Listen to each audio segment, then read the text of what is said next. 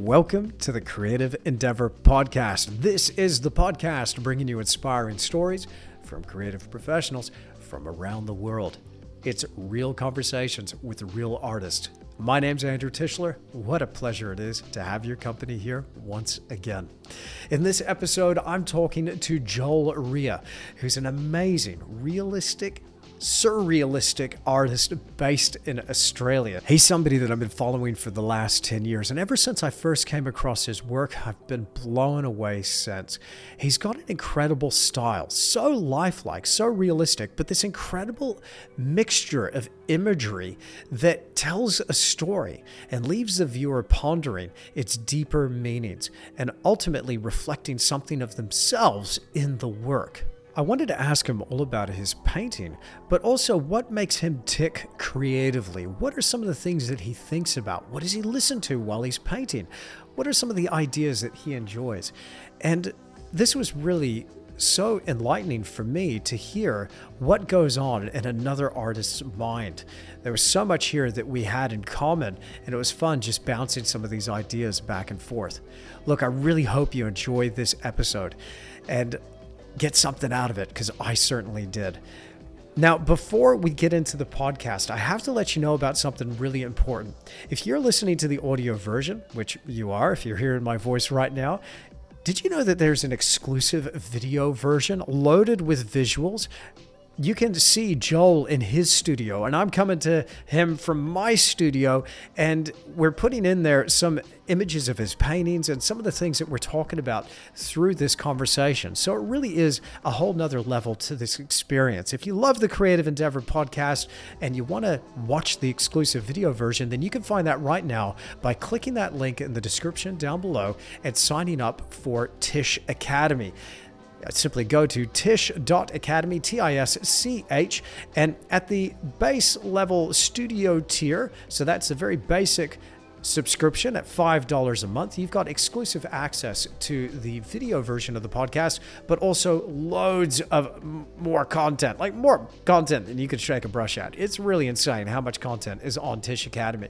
Content to help you with your painting, with your creative professional journey. There's so much there, more than I can explain here in this intro. But hey, don't just take my word for it. Jump in, try it for 7 days for free.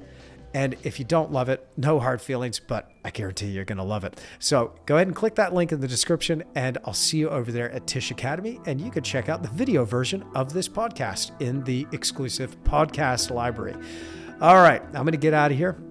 We'll let Joel take over. Here he is. This is Joel Rea and the Creative Endeavor.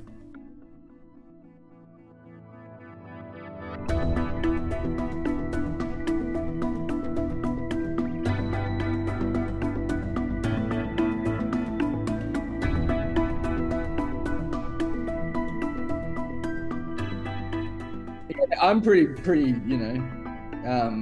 personally proud of, obviously what I'm doing, what I've done. And I just feel like there's so much more ahead. So, I mean, as far as I think what I can do best for the listeners. I mean, do you think people are listening? I just honestly would love to have someone get something out of it. You know? Well, yeah. that's going to happen. So what I find happens is, whenever I talk to an artist, there's always something there. Like, we all have a story. We all have this massive adventure that we've been on. And it's interesting that a lot of us, I do this, a lot of artists that I talk to do this as well. We diminish our own story, and we don't realize that we actually have something of value. But the minute you really share from the heart, I think there's this point of resonance within whoever's listening or watching that they're like, oh yeah. And so as you were saying, to your point, you're a regular piece of whatever. I love that. But the thing is that there's also something there that is magical, just because here you are, and here you are doing your thing, regardless of where you're at. No, I mean, artists are one of those weird groups, we could actually live for 10,000 years in culture. If we do the right kind of moves, we could live much longer than, say, a hedge fund billionaire. They're going to make the most money and be the most capitalistic and be, the most kind of king-like. Yeah. But yeah, we have this weird ability to make something that just like sticks to the earth like glue for a while, like, I and love that. yeah. Yeah. Yeah. But So I mean, to your point, I guess, it's the hedge fund billionaire dudes that are funding us, some of us. yeah, bring them on. So if it weren't for our good old billionaire buddies, don't Yeah. stop buying No, independence, I please. do appreciate like all kinds of success, you know what I mean? Yeah. But like Yeah. I think uh I think in terms of like making objects, Mm, like paintings, like mm, that's a weird one. Like even Conor McGregor might have a difficult time outliving me unless the digital world continues. Like say everything goes to in an apocalypse and paintings are like put underground and yeah. everything digital gets wiped and then we have these old artifacts. Like what's Conor McGregor's artifact? Yeah. Yeah. You know what I mean? Like Where's the show reel? yeah, what Where's are they that? going to do for a time capsule for him? I mean, if digital is a race, you consider that they're going to have a pair of his boxing gloves. Well, maybe a Like bronze statue out the front of the Octagon yeah, maybe Arena. a bronze. Yeah, you're right. You're right. And that's Yeah. what you see of people who were like him. It was like the Yeah. artist's job to make them live forever. So we do have Wow. a pretty important job. Like we can Wow. make we can make the most important figures live longer. So let's do it. Why not? Why not, man? Okay. Well, look, it looks like we've already started, bro. So if you're happy to jump in, let's just go. Let's just go Yeah. with this because you're coming to me from Brisbane, right? Over No, there, Gold Coast, which is an Gold hour Coast, south. Yeah. hour So south of Brisbane. I always come up on like Brisbane as far as like if you look me up, I'll probably like say Brisbane. Mhm. I spent like 2 years of my fine art degree in Brisbane, and then I spent 8 years belonging to like an artist run gallery in Brisbane after that. Mhm. So I've got a real strong connection with Brisbane, but I've always lived on the actual Gold Coast, which is it's a bit of a juxtaposition. Brisbane is like on the river; it's very metropolis, and then there's Mhm. like Gold Coast, which is like surfers paradise. It's like beaches and fun, and then crazy nightclubs, little kind of Las Vegas scene happening, bikey gangs, and then beautiful hinterlands, and then like Gold Coast is kind of like this sitcom of Australia, and Yeah. it's kind of like getting more and more, and I'm really enjoying the spectatorship of the Gold Coast. It's just I love getting out and about. I've got like 5 young kids, Yeah. so it's just such a joy to like kind of go out and you see like these kind of steroid guys and the Instagram model girls and everyone's got tattoos galore and everyone's really like going headfirst into their own like personal culture on the Gold Mhm. Coast. So yeah, I really like to make sure people know that's where I'm from and that's what I'm about because it's a real Totally. unique place. So Yeah, interesting place to be an observer. Then it sounds like. it's awesome. Like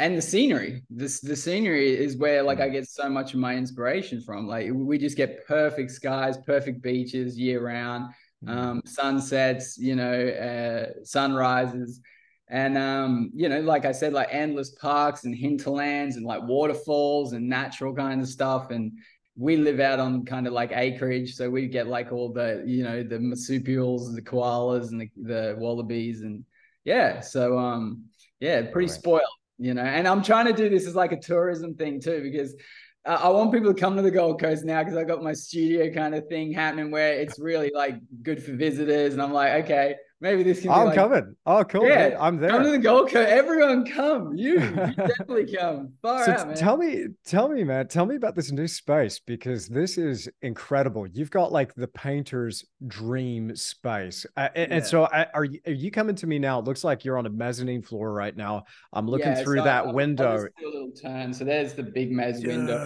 Dude, and there's some weights, and there's like my little jam corner there. cool, dude. I'm just getting set up still, but like yeah, I'm totally like frothing out. I'm having like the best time of my life here, and Brilliant. but I'll say this, like if anyone's gonna get like vibes of jealousy or whatever, just know like I've had some really times and hard times, and I used Mm, to really like just have to accept those things. mm, And this is a good time in my life and a good brilliant. thing. And I've just got to accept this also. Like Yeah, accept the things, accept the times, and then when good things happen, accept them as well. Like there you so. go. Yeah, it's pretty much. I'm not like gonna try and like justify this or anything like, but this is basically just like fish tank principle. I need to grow, and this Yeah. I want this size of the tank to dictate how big I can grow as a fish, as an artist fish.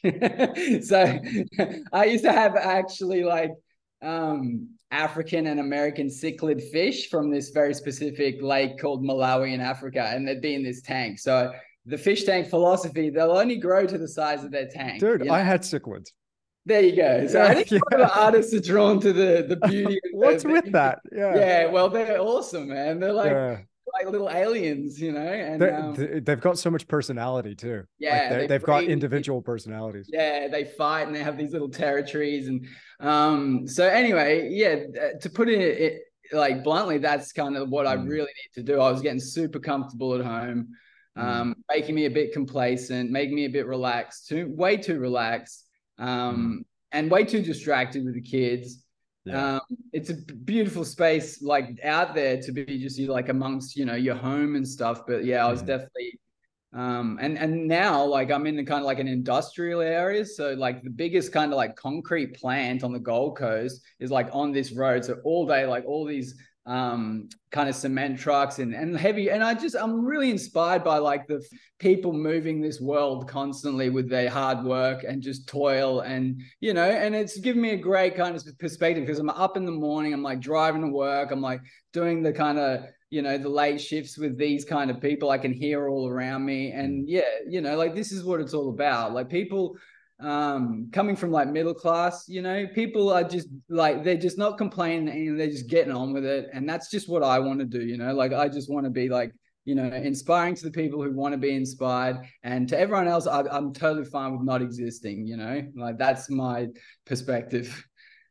You touched on a lot there. I want to go back to the jealousy thing. I want to share something with you. I'm a little bit embarrassed to share this with you, but Yeah. you and your art is very important for me because it was kind of it was a bit of a road marker. And back in the day, I think we're going back now to 2013, 2014. So this is like a decade ago, right? Yeah. And I just found out about you. I was looking at some stuff, and I remember kind of having a look at Facebook followings and all that sort of thing. It was you and another dude that I was looking at. I'm ashamed to admit this, but I'm going to do it here. Whatever. Vincent Fantaso. It Oh was the yeah. other guy, and I was looking at this art and these monumental Facebook followings that you had and others, and just little old me. I remember getting really jealous at that point. Man, it took me years to turn that around, but there was something about you. Like here you are, and looking at that, I didn't realize at the time that that was a cue, but now, fortunately, I've outgrown that. It took me too long, I'm ashamed to say, but I look at other people doing well, other people like kicking massive goals, other people putting in the slog, the hard slog, and I get inspired. Now I get excited about it. So, because the way I see it is like there's really no separation here at all. Other people's success is my success if you choose to look at it that way. And it's like success leaves clues. If you want to get what they got, find out what they did and do Yeah. something similar, Yeah. and it's really as simple as that. And Yeah. I found that now, it's been it's interesting, what you were saying about like we do have the tendency to diminish ourselves based on that success. You don't want to share it with other people because of fear what they might say. But Mm. I think, man, this is awesome. This is an awesome next step. I think you're going to grow into a very big fish now. You were already a big fish, bro. But I mean, the size of that space, congratulations. It's a beautiful space too.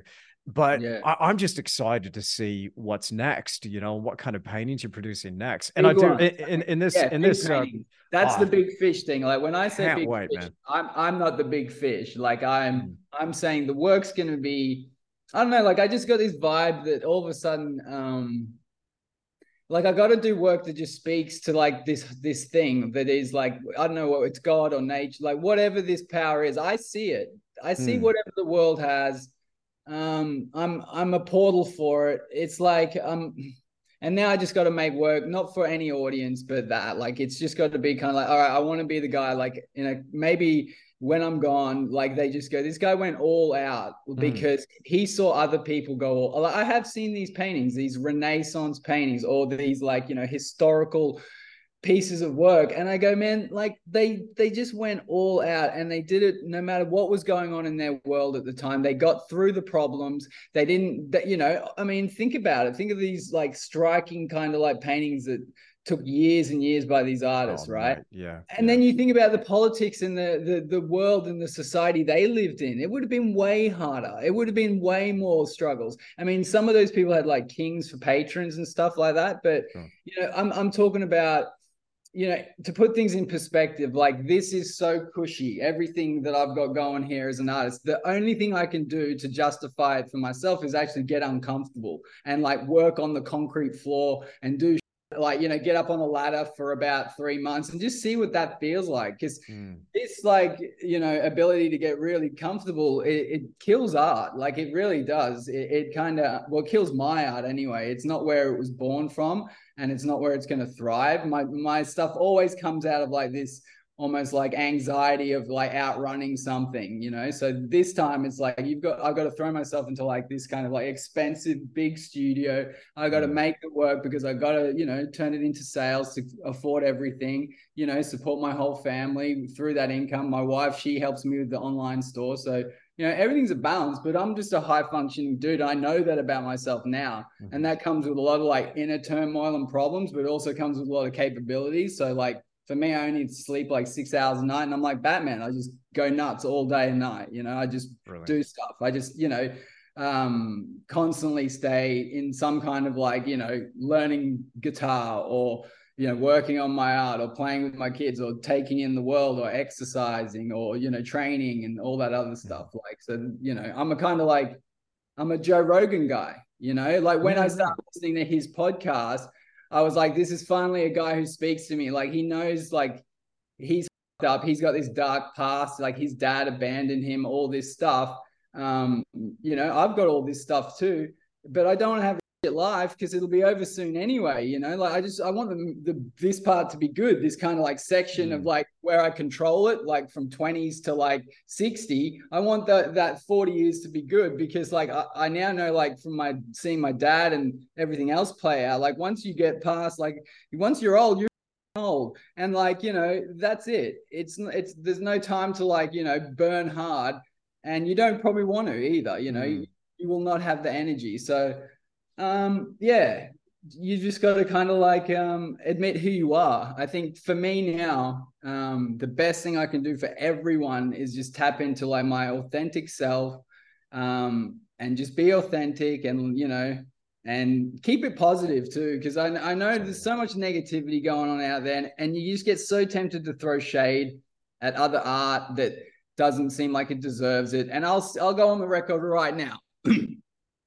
Yeah, I think like a Cy Twombly painting worth millions of dollars is a load of. I hate abstract art. I hate minimalism. I hate all that stuff that doesn't equate to the golden word in art. And the golden word in art to me is meritocracy. And meritocracy is everything. If I see something and it's got any kind of merit, I don't care if that merit looks like it's kind of like through luck. That's merit, the merit of waiting for something to happen. That's the precision of luck, and that's a really interesting theme of life. So that's the artist I am. I'm just gonna be this dude, make this work, have this big space, and it has been like with a communal vision. Like I need to meet people. I need to see these faces and like shake their hands. And I like people. I like being a person of the world. And it's going to be over soon, and I think, unfortunately, like COVID and like my dad passed away during that time, and like I said, I had to just accept this is like the time of my life and just get through it. Like, so that really puts it in perspective. This is your life, man. It's just so small and like quick, and it's meaningless, like look at these. We always see like every month, like some important world person will die. No one gives. It could be the greatest artist in the world. Prince died. No one gives. You know, Oh, it's just dude, I did. Come on, Purple Rain was a badass song. Come yeah. on. But I mean, I cried, but like, I mean, like we move on. Yeah, So you yeah. know, just I do hear it. you. Like I'm not disrespecting any of the No, I people hear you. like that. I'm just saying like I really know now. Like I used to have this vision, right? Mm, Um, when I was younger, and it was like a tree. Like I just thought like my life had all these like paths and opportunities, and still kind of feel like that. Like there's going to be adventures and stuff. But it felt like this, you know, like it felt like this kind of like thing that could spread and grow, and that was like my perspective of youth, and it was a powerful feeling, you know, like great, like it's all right, I've got time, I've got options, whatever. But after like you know my dad getting sick for those years with Alzheimer's, and it really was a terrible way for him to die. And then being around a lot of hospitals and seeing a lot of the nursing home stuff, and just really like it's, and even this Ricky Gervais show about like you know, where it's about a nursing home, and there's just all these kind of like things kind of like pulling me towards like acknowledging the culture of getting really old and how society looks after old people. And it's pretty bad. It's pretty grim. Anyway, this shape now, I can kind of see like it blossoms and then it comes back to a singularity. So this kind of like opening is now closing. And yeah, that one path, no matter who you are, yeah, and what you do and how much money you earn and how many things you kind of make people jealous about because you're cool, you're mm, just going to go to that one singularity of the end, you know, like it's all a red light. So, you know, yeah. I that's just hear you, man. how I'm Wow. vibing lately, you know. So my work therefore has to be pretty Mm, deep. Like mm, even though I want to use like humor in my work and all kinds of like, you know, sarcasm and surreal gestures, I want to also, you know, just hint to this kind of like morbid vibe. Like we're all dying, we're all going to the end. But at the same time, I have to really give a shit. Like I have to hone in like all my macros of life. Like I have to give about like 5 children and a wife, and I have to nourish them and like, you know, do all those kind of, you know, really intense, detailed things. I have to really work, man. Like, so yeah. I'm like Mr. Duality for sure. That's why I always painted myself as like either the businessman or the hoodie guy. So there's always those kind of like two push and pull, like distinct kind of Oh, wow. bipolar versions of me, you know? Wow. Wow. So that we're going to get into the painting. I want to ask you all about that, but the businessman and the hoodie guy, we're going to get back to that. Um, but you said something a little bit earlier on that just caught me, because this is so much the wavelength that I'm on at the moment, and I'm really vibing with so much of what you said there. But about that adversity thing, and that comfort breeding complacency. So for me, I found that recently I've had to do some things that are pretty hard to do. And I do them because they're hard. I don't care if other people are impressed by it or whatever. That's not why I'm doing it, but I'm doing it because it sucks. And Mm, because it sucks, it's like, okay, I can do this. I can get that out of the way. And I heard something recently from a guy named Wes Watson, and I'd been watching so much of his stuff on YouTube, and this guy's at a completely different level. And he was saying it's not about what, and it's not about how, it's about who. It's about who you are. And so much of who you are in that character, it comes from that adversity that you build into your life. And mm, how you do anything is how you do everything. And so I'm mm, thinking about that as I'm going through my day, you know, mm, and so an example of some of the adversity that I apply to my own life and my own lifestyle. And I think this has had a dramatic effect on my art in a really good way. But it's waking up before 3 a.m. and it's doing a workout, like a heavy workout, 6 days yeah, a week, doing that, even on a Saturday, doing that. yeah, And a lot of people, I know I'm going to get comments, like I know people are going to just go, that is nuts. You're not going to make it. You're going to, well, maybe I might burn out. I yeah, have before. I always redline this thing. I imagine you're very similar. You know, it's like, where's the line? I don't know. I'll tell you when I've leapt over it. Oh, there was a line. Okay, give me a couple of weeks. I'll come back. yeah, But it's, to me, getting that out of the way, it keeps me sharp. And I find that actually helps me at the easel in a very strange way. But yeah. I would love to hear, like, how do you build adversity into your life at the moment, and Exactly the how's that affect? same. Oh, wow. Exactly the same. Yeah.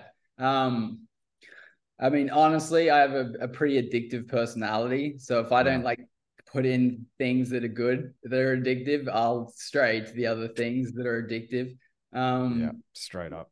Yeah. So at the moment, and this has been like the best kind. This is probably why I've got this studio at the like, and this kind of like energy for me is peaking. Is because of my personal fitness. And I hate saying it. It's such a cliche. It's such a cliche, man. Okay, so here's the deal. If you want to know how I can paint like 10 hours a day and then do like 4 hours like admin work and then like, and then somehow, like in between have kids and a wife and they all seem to want to stay with me. It's because I'm super on it all. Like I said, I'm a high functioning dude and you just got to own it. And like, so Mm-hmm. yeah, man. Like, and then the last couple of years, like I train 7 days a week and I just eat like chicken and an egg and a protein shake. But Brilliant. I'm like, I'm like disciplined as hell. And then Yeah. like, I find myself just trying to like punish myself more and more. So like with training, it's really about like, I do something and then my body gets used to it and I try and change it up because like even with the hardest sport in the world, you'll get conditioned at it. And I've done Muay Thai kickboxing now for like 7 years and even that now Fantastic. I like go home and still want to whack my legs with sticks like because I'm addicted. And Mm-hmm. so yeah, I would say that's probably a hard thing for a lot of artists to throw into their recipe book. Like, but honestly, it gives me about 30 to 40% of what I need to be the artist I am. You take that out of my life and I'm just miserable and I'm not functioning in a way where I'm even looking at like other art with joy and I'm Mm-hmm. enjoying other artists' success and I'm being petulant and childlike about my whole position and not seeing like the gratitude. So like, yeah, it's a mental health thing. And man, it's like it's such a cliche though, like to just tell Well, my brothers and sisters out there who are painters and say, look, if you can actually like train more and like eat well and like be a full health nut as well, your career's gonna go like 50% better.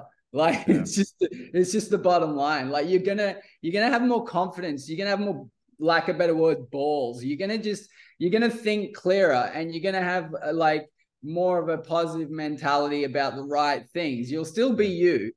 you, like almost like battery juice for thinking all day. And I can feel Mm-hmm. it. It's definitely Mm-hmm. just like constantly. And like, I think, fasting and all that extreme stuff, if you really want to lean into it, you should, because that stuff is so onto it, man. Like, all Yeah. these kind of primitive things that our ancestors did to just kind of like deal with it and get through and like hit higher kind of performance levels whilst going through, their their trials and tribulations were food, right? So this was all about like, hunting and gathering, but like it all makes sense. Like I'm pretty much a pure carnivore. Mm-hmm. Um, and that's just like who I'll be for the rest of my life now. If my like daughter and I like share one little like chocolate sweet, it's like pimples everywhere. It's like itchy skin. It's like, dude, Oh, it's the wow. devil, like there's like no denying it. Like I've got pimples from like one little bit of like chocolate popcorn on the weekend, like it's Oh, just no, that's and brutal. so I think back to my old self and I was like this poor struggling guy eating all this stuff without really knowing the effects it had. Yeah. And I was sitting Yeah. down doing my work and it upsets me to think like I could have been at a higher potential much earlier. So that's all I'll leave Oh, it at that. Higher potential, guys. If you want to acknowledge it, just acknowledge it. And that's what this dude does, like full on. I really lean into it and it really has given me like a payoff. And that payoff does the biggest payoff is it gives a kind of like get out there and do it, boy attitude. Like it mm-hmm. just gives me that, that ethic of like, don't feel sorry for yourself. Like get out there. You're going to be lonely. You're going to be sitting there like, watching someone else get more money for less work and whatever, Mm-hmm. but like you can do it. Like you can do everything. The only difference, like when people get upset at that museum painting stuff Mm-hmm. that like looks like, wishy-washy abstract, or, and then it used to get like my dad real like actually angry. Like he could like he would really get appalled at like the the audacity of putting that in front of him, like he would just be like, Yeah. are you kidding? Like I got all the way to this museum. I had to like, get a taxi cross town. Like I've traveled to, and this is what you going to give me. But, the only difference is they like looked, that's a career that like just took practical steps, Cy Twombly, for all his lack of like making stuff that was cool and had merit, he probably was really good at like hanging out with gallerists and curators and like schmoozing, right? And like, so there's always a way in, like, so if you're looking at like me or like a real virtuosic painter or someone with like social media stuff, like that can only just be like one answer. Like the other answer can be totally going out and like me, like the only time I've actually gotten any kind of like museum stuff or curatorship into important things is like I'm friends with the people. Like, come on, it's total like insider stuff and nepotism and all that stuff. Like we all know it. So, like it does all come back to like just go for it. Like just seriously, man, like come on, like everyone's gone to a gallery and just seen like really subpar stuff, but that can just be the starting point. Then like go into a gallery, make like make an observation, see the worst art that's on the wall, and if you can make slightly better than that, then you're on a roll. Like imagine hearing something on the radio, right? Like a song that got played on the radio, and you can actually like sing and play better than that. Like you'd be like, oh, well, there's nothing stopping you. There's no limits to what you can achieve, and I've realized that because my own limits were all created in here. Like I created all my own boundaries with art, and I went towards all the wrong kind of like pillars of acceptance, like you've got to go where the love is. Like don't make it super difficult for yourself. Put all the difficult stuff into making your art the best, and don't try and do like gymnastics around like, something you're not. I mean, I'm definitely not the person who should go and like go to a art opening with a glass of champagne and try and make friends with someone I'm not, because that's so inauthentic that like my inner self is gonna like die on the inside, and I'm not doing that person a favor either, because it's really like a weird thing to just try and be schmoozy to someone because you want something out of them, isn't it? Like we all know that. We all know that feeling. Like, and so I think, you've got to look for your bros, look for your community, and lean into, even if you've got one friend, like that's an artist as well, like really lean into that, your friendships and your connections and stuff. You don't have to have the whole world. Like I just want people to know that like what I'm doing is so small. Like, does that make sense, man? Yeah, like, of course. Like what it takes to do this and what I need, like it's just this little, like, and I said before, like when you introed me and I said, like, I'm just a regular piece of shit. Like I'm just a regular piece of shit. Like, and the thing is though, I can function really well in the art world and make a good living out of it. So I think, there's something in there for people to find. It's like the ruleless world. Just go for it. There's no rules. Just have a crack. I want to go into that as well. Like even a bit of the mental health space. It's not that I'm qualified to talk on it, but I guess being a human being, that makes me qualified, and also just reflecting on some of the things you said there. But I had this conversation with Rachel just earlier today, actually, and I do this a lot, and you mentioned something previously about this, where I look back. And I just wish I could give that younger 20-year-old self my 40-year-old brain and experiences. Go, stop being such a doofus and just do this. Forget about that. Focus here. You're wasting time. We can almost do that. We can always do that now to like the 20-year-olds listening. So like we can kind of like, well, in a way, we can stare at the camera doesn't do much for me. Like, look, if you're 20, if you are 20 right now, now, I'm 40. Okay. Like you can, all right, ready. Here we go. But no, honestly, it is like, I just went to kind of like, I just thought I was getting my ducks in a row with certain elements of an art career. But what was the biggest mistake? It was looking at people ahead of me and just copying everything that they did. Don't do that. Don't copy everything. Copy a little, like, okay, you saw some guy get into a gallery you liked. Okay. Yeah. Leave it at that. Okay.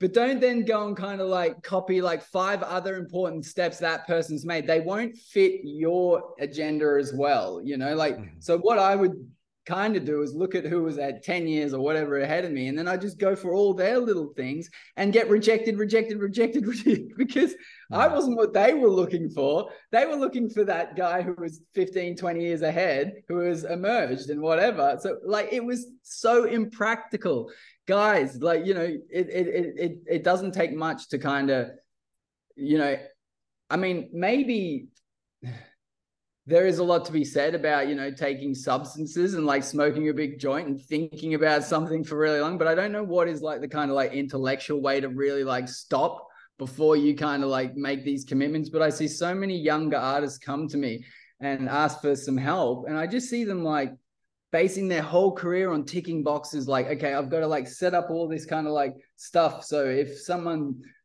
kind of approaches me, like everything's perfect, like their like certificate of authenticity is perfect and everything is like this office run like high mechanism. It's like, it's taking a bit out of what you're doing. Like, what you're not thinking of is like, you could literally like paint a crazy painting and put it online, and if it sings, man, you can just throw that thing to a courier without no certificate and people will just go clamoring to buy it, you know? Like, so all that stuff is, you're kind of dressing your shit up because you're not putting it all into the work, you know? Like, you're not kind of, you're thinking like, okay, I'll get my ducks in a row. Now I need to win an art award. Oh, what art award should I win? Well, it needs to be one that's recognized by blah, blah, blah. And you'll just get rejected, or you'll get disappointed, or the judges will be wrong, or something just won't chime, or you won't realize some artist is totally primed to win that award already. And you have no idea that that artist is best friends with that judge, and it's all happening. And here you are. And I mean, imagine any other career where you don't know where you even are on the chessboard.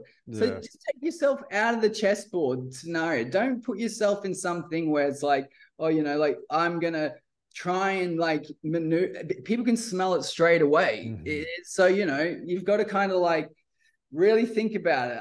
I seriously can't work in that mechanism anymore. Like, I can't. I just have to be me. I just have to talk to whoever comes to me about my art, because I don't want to be feeling like I'm selling it to anyone. I think that's the total wrong way to go about it for, you know, something so specific. The stuff I'm making is very specific. It's allegorical surrealism. There's probably only about, you know, a couple of dozen painters in the world that hone in like certain kind of like weird motifs with, you know, the fine art realism side of the detail that I try to achieve. Like, much like your details, like your sea foam, like we're both just engaged in like, you know, tones, blending and making and looking at and all that kind of juicy stuff, you know.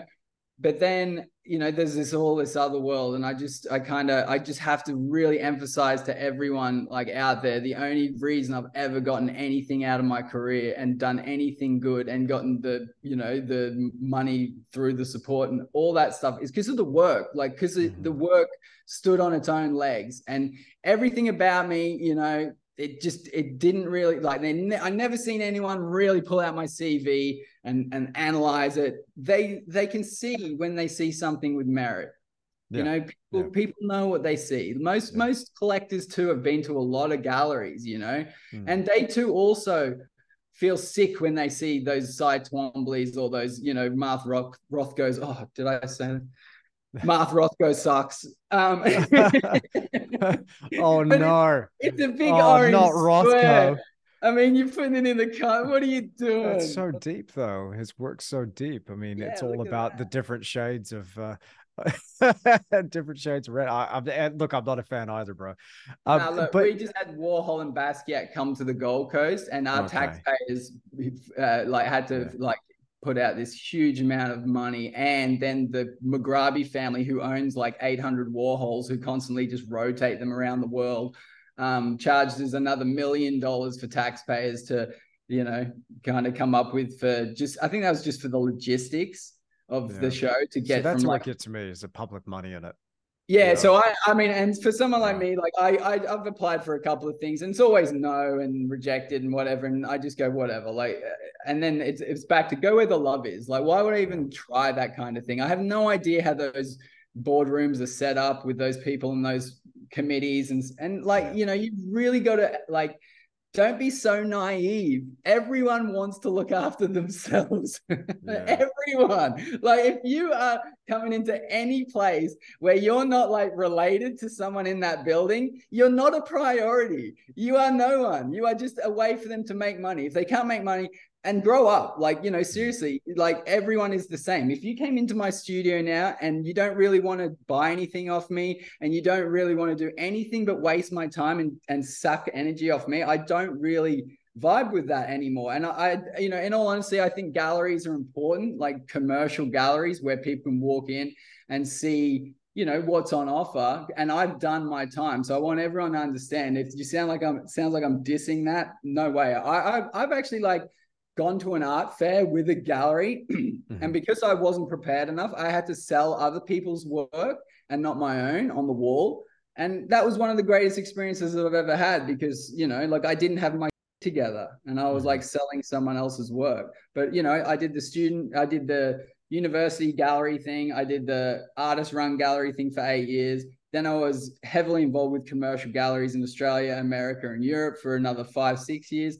And now I've just petered back after COVID and really looked at, you know, like if I could make 4 paintings a year, you know, and turn that into like, you know, $250,000 with some print sales and whatnot, what's wrong with that? Like, you know, I don't want to do anything else but write the books I want to write, aka make the paintings I want to paint. Like there's novels inside of me and they take more than like a quote for a client to go, oh yeah, this novel's going to take X amount. I just want to make that book and then try and sell it. If that like helps with the metaphor, I just want to be like, you know, an author and just kind of like chip away at my own pace. I don't want exhibitions.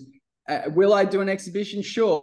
If it happens where my work can be re-engineered back from people and I can do maybe, and then maybe one day I'll be in a position where I can keep a lot of work, hold it back, have a show. But I mean, art is a pretty much a big joke around like most places. Like my local art institution on the Gold Coast is, yeah, like I said, like I went in there and saw their major show and it was huge Warhols and Basquiat's of house paint thrown onto a canvas with, you know, people pretending like, oh, this is significant. It's not significant. It's going to really be a period of humanity, I think, where it'll almost be embarrassing. It'll be like, oh, look at what we tried to get away with as meritocracy in like the 80s, 90s and 2000s and 2000, like all these kind of like, you know, and I think, you know, it's a society with too much, isn't it? Whenever we become kind of like weird like this and we question the things that have always been definitively easy to answer, this is what happens. Like a society kind of grows too much. We have a surplus of too much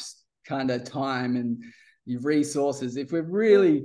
You said it before, though. Like you said it, you know, hey, don't be so naive. There's something going on with modern art. I'm convinced of it. That it's a massive money laundering scheme. There are elements to this. There are layers to this that a lot of people don't realize. And so when we see the banana taped to the wall, we don't have any idea about the greater context of that. There's no sense of getting bent out of shape. But, you know, my father said something when I was very young, and this will always stick with me. It's hardly original, but, you know, the only way to win is not to play. And I'm just not interested. You know, when I was first starting out, I was thinking, yeah, I want to be part of that clique. I want to be part of that world. One of my greatest regrets now looking back is succumbing to the pressure of having to enter awards and competitions because people told me that's what I should do and it would look great for my CV. No one has asked, nobody ever has asked to see my CV. And I always regret going for those competitions because I went against myself. I'm like, look, great. I'm so glad. I had a really good buddy of mine. His name was Matt Doust. He was an incredible painter and sadly passed away many, many years ago. And he was in the Archibald. And, you know, I remember talking to him about this at length. And I thought, well, look, if you want to do that, if you're genuine about that, fantastic, go for it, enjoy.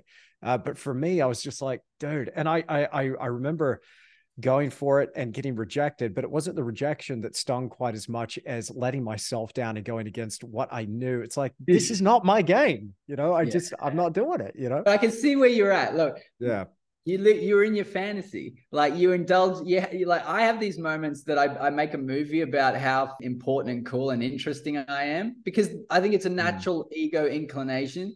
So like, yeah, like I enter this art competition and I win and I'm on the news, and then like this film director's like, that guy is so He's the interesting. hottest thing ever. Yeah, can he act? And does he have abs? And then it's like, can he play guitar?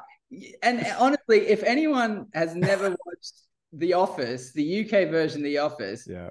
we're all David Brent. We really do have an inner soul that really wants everyone to kind of stop and look and go, wow, your Yeah. soul is special. You're different. You are. And I from a very early age had this strong sense of fantasies in my head where I would win some awesome sport thing, or I'd just be important. And I still have these impulses. Like I drift away painting. I'm like, wouldn't it be cool if like someone awesome discovered me and then loved my work and then made a documentary, and then that went to Cannes, and then this band wanted me to jam with them. Like, what are we doing in our heads? We can project all these kind of scenarios, but it actually does manifest into your real actions, and all of a sudden you're standing there in a crowd at an art awards thing going, oh yeah, like I'm standing here like thinking this is gonna like, you know, be the start of a scene where I get to go up and be on the podium, but it's not. It's like I said, it's the curator's cousin who's got a nephew who's painted the, you know, and so there's all this kind of like inner tapestry going on. You didn't realize, and you just realize that you set yourself up for failure. But Oh yeah.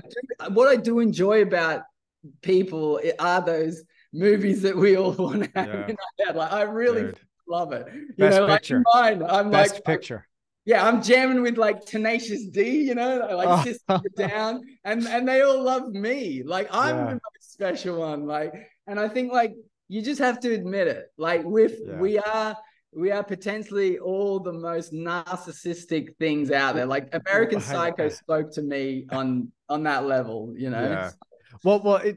Just on that, because I just want to make sure that because there's a thread there. And so when I'm thinking about it, because I get a bunch of young people reaching out to me, and other people, just Yeah. because they want to set goals, they want to achieve something, they want to go for something, and I'm so much about that still, and the goal setting and the achievement and all of that, and having a wonderful career and actually setting the bar really high for yourself. But I think what's important is, what is your motivation? See, in that space, I was thinking, okay, if I do this, then that will mean I am somebody and I'm important, and therefore I deserve love. You know, fundamentally, that's what it boiled down to. But Totally. what ended up happening was I realized, oh, hang on a second, I already am somebody. And authentically, what is the most authentic expression of myself that is honest? And now what I found, and this is why, like right now, I've just entered my 40s, and I'm having the best time ever as well. But it's because, of understanding now who I am, and who I am is what I can contribute to somebody else. That's it right there. And so it's no longer about the getting. It's more about, man, I'm so excited today because I get to talk to you, and we get to have this amazing conversation, and I get to put this out there to the world, and it's awesome. And I get to do this and I get to do that. And it's more kind of service oriented. And now it's not about, it's about contribution and growth. It's not about the things that I can get, because before it had to do with significance and this feeling Yeah. of certainty. And Yeah. like, no, I'm certain I deserve love. And that was a difficult thing to let go of, man. That was a really difficult thing, just personally speaking. Yeah, but it is clown world out there. It's got that Yeah. Zoolander kind of vibe. Like you feel like I feel like I'm taking crazy pills, like, you know, and you see like, you know, the art world. It's I think it is different than the painting world. I think well, that's what we should really reiterate on this podcast. You know, so it's to the 20-year-old right now listening, like. Hmm. Yeah, the art world isn't the painting world. Here, the painting world is built on meritocracy. It's a strong house. There are thousands of clients around the world that love good painting. They Oh, just love it. 100%. They eat it up. 100%. They're Yeah. waiting. They're there. Yeah. They Yeah. want you to do well and make the work to fill the walls on their homes, because they have an abundance of money. They have a love for art, and you know, this is what they do with their lives. And you know, if I could get to that level and buy shit ton of nice stuff that was like oil paintings, man, I would do it. I'd probably buy a lot of guitars first, but that's, you know, that's the crux of it. And the art world is like, let me think, not to slander anyone. The art world is like cause, right? So cause is like, to me, like bad, like not bad, like everything about him sucks. No, it doesn't. I'm just kidding. But look, I hate the fact that like I can't convince my mates to support me by buying like a limited edition print, but they all have the little causes on their desk, like the little statues, and they've paid like thousands of dollars for these plastic things from China, right? And they're convinced that I'm gonna like sell them for more money and resell. Right. And you know, over the years, even the like the plastic on them and the paint it's getting like sticky. It's not, they're not made well. But I tried to say to them, like, you know, the cause hasn't looked at these. He's looked at like one or two and like maybe seen that this is what's happening for his brand, but he hasn't like looked at each one. He's like, you buy a print off an artist like me, I check every edition, I hand sign it, I hand number it. I'm looking at that thing, I'm making sure it's a replica of my painting. And there you go. You've got like a little, you know, a little tiny piece of what I do straight from the heart. Cause, that's straight from his heart too. Like that work. So I'm not like undermining anything about that. But that's the art world. The art world is like an NFT. It's like that cause thing, because of all the context around that cheap plastic piece, like that could be worth 5 grand, 10 grand, 50 grand, 100 grand, because of all that stupid context, right? Yeah.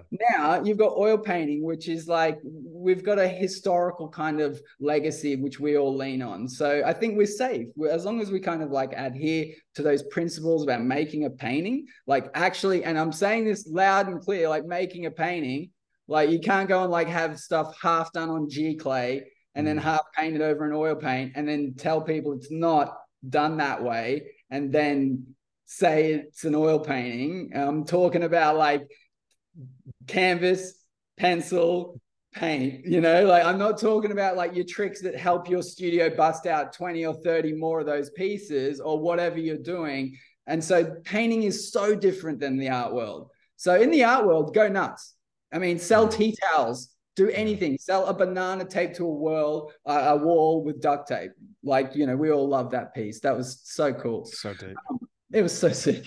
So, you know, again, like when I got to the hit the wall and I realized, oh my God, like I'm not even a part of the art world. It was great. It was freaking great. It was like a divorce in a huge way, because I realized, oh, I'm not going to ever be like a Jeff Koons or like some, you know, some important title figure of like the contemporary art world. But like, it was also like probably how a divorce does feel. Like you've got this opportunity now to just go where the love is, and like, okay, like that didn't work. But I feel like, yeah, it was, I think if most artists could do that, it'd feel pretty light. Like I feel really light now, like knowing that that's a load of, accepting it, having the balls to put it out there. Like if you really love painting, if you love your art, and, you know, like make a stance, like, you know, fight for it. And, you know, I'm going to do some pretty cool things in this studio, which proves that I'm going to fight for more people to have a chance to even like start painting. I want to see more people paint. I want to see more people try an oil painting. The only thing I ever did that started this all off was I made one decision to paint, like to actually get some oils and just give it a go. And that's all I did, you know. And if I can help people do that through affordability of brushes or canvas or products or just like, you know, advice, I'm going to do it, because, you know, it helps us. The more people that kind of, you know, are in the language of painting and understand what it takes to make like, you know, a volume of work and go for it, they're going to appreciate us better. They're going to see that, yeah, like this is an important thing. This is a craft. This is artistry. And back to meritocracy, you know. And if you're not about meritocracy, I mean, you know, you're not in my language. It's not my world. So yeah, that's pretty much. And again, it, you know, it does depend on what you mean about art world. I mean, there are so many different art worlds, and the one you're describing, the one that you're part of now, is very different. I mean, it's so interesting that when a lot of people are starting out, they want to make it in the art world. I always say, which one are you talking about? Because Yeah. the one that I exist in, you know, people from academia would look at what I do, and I know they do, and it makes them want to throw up their toenails. They're Yeah. just they're disgusted by it. But Yeah. those aren't my people, so I couldn't give a rat's. It doesn't Yeah.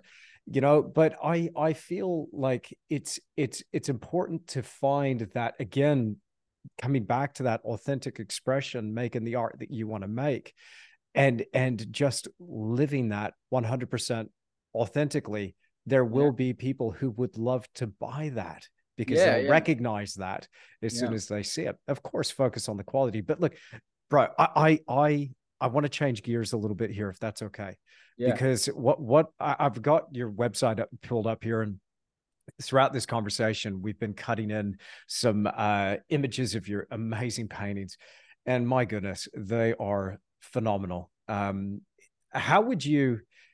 I mean, you probably get people making comments about, oh, it looks just like a photo. I think they go beyond photographs. I mean, it's a painting. That's the thing that's just so insanely cool about this, is that you're putting these together by hand with a friggin' paintbrush. Does that ever drive you nuts, where you're looking at something and you're like, this is a bit of colored mud on a stick with some hair sticking out the end of it, and I'm smearing this around on a bit of cloth, and I get to make this cool thing with Yeah. just such primitive tools. But Yeah. it's extraordinary work, man. Extraordinary Well, work. I know it's the one thing I see other people do, and it makes me jealous. Yeah. Just makes me jealous. Just instantly gives me this weird feeling. Mm. Like I enjoy looking at other people's work. Um, it must be the same way, like, Johnny Cash must have looked at Elvis. Like, in your heart of hearts you want to do that so bad when you see other people doing it. And a funny story is, like, one of our high school excursions was to the Queensland Gallery of Art, and we saw Jeffrey Smart's work, and he's one of like Oh a yeah. famous kind of realist. But I Yeah. hated the fact that when you got up close to Jeffrey Smart's work, it really like fell apart on that like last level of detail. Yeah. Like, so once you got to like a foot away, the brush strokes weren't really like that tight. But what he did was kind of sell it really well, so like your eyes blurring gave you the depth. Yeah. So anyway, I'm going around the museum, and I was always like a trouble kind of, like, not trouble, but like, if there was kind of like fun to be had while you're on a high school excursion to a art gallery, I would, be off doing something fun. Um, and I remember, like, hanging with these girls, and it was all like flirty, and we're all like having this great time. And we walked through this room of like awesome old paintings. I can't remember what they were, but I was 15, 16 years old. And I remember we walked through the museum, and we totally completely ignored the work because we're just in our own teenage world, right?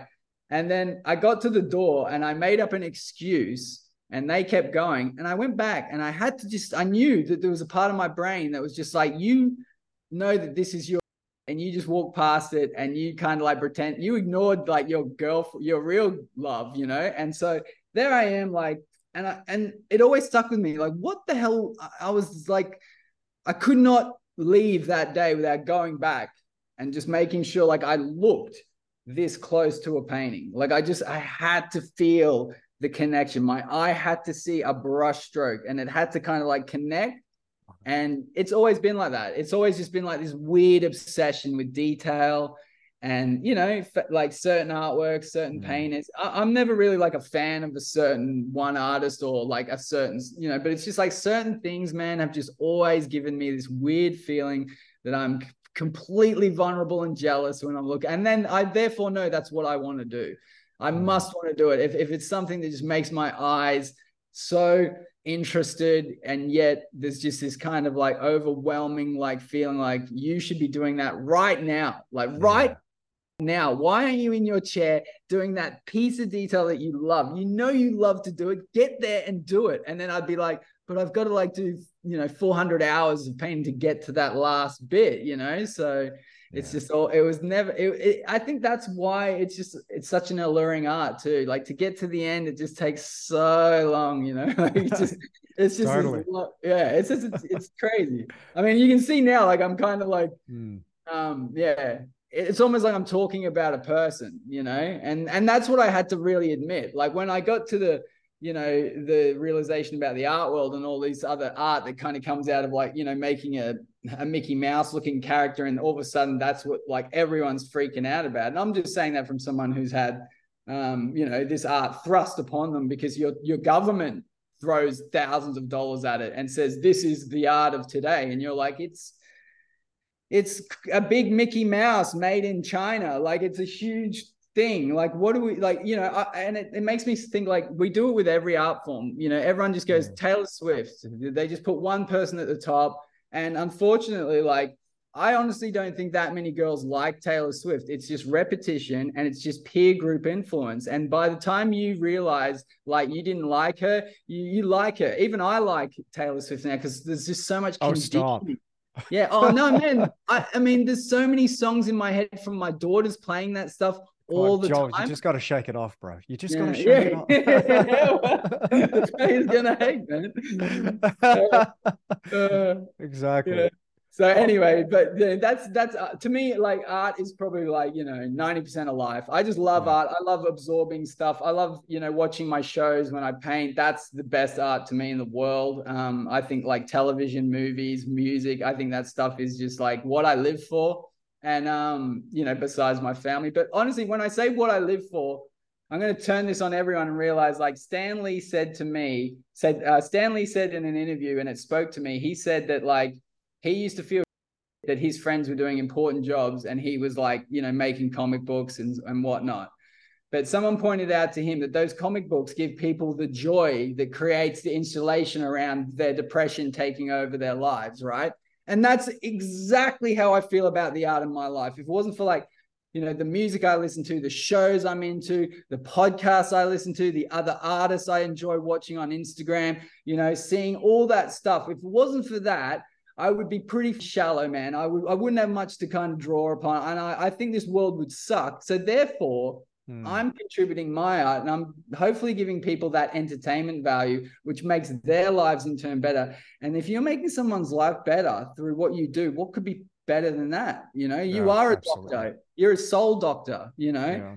Yeah. And speaking about my art, I think I really have to now, like, you know, make art that just shows my soul. You know, I don't want to make, you know, I know I can make decorative art for the next couple of decades, make a really good living if I just cut out the surrealist kind of allegorical stuff. If I just painted waves, I'd probably do a lot better actually commercially if I like took out the storytelling. But I think, you know, like, I've seen the light. I've seen that, like, you know, at the end of it all, the best thing that we can reveal is that there is evidence of a soul. You know, like we're this really different animal. We have a soul. We have something that's really in there, like a compass that looks inside of ourselves and looks at everything else. And we're pretty fascinating, man.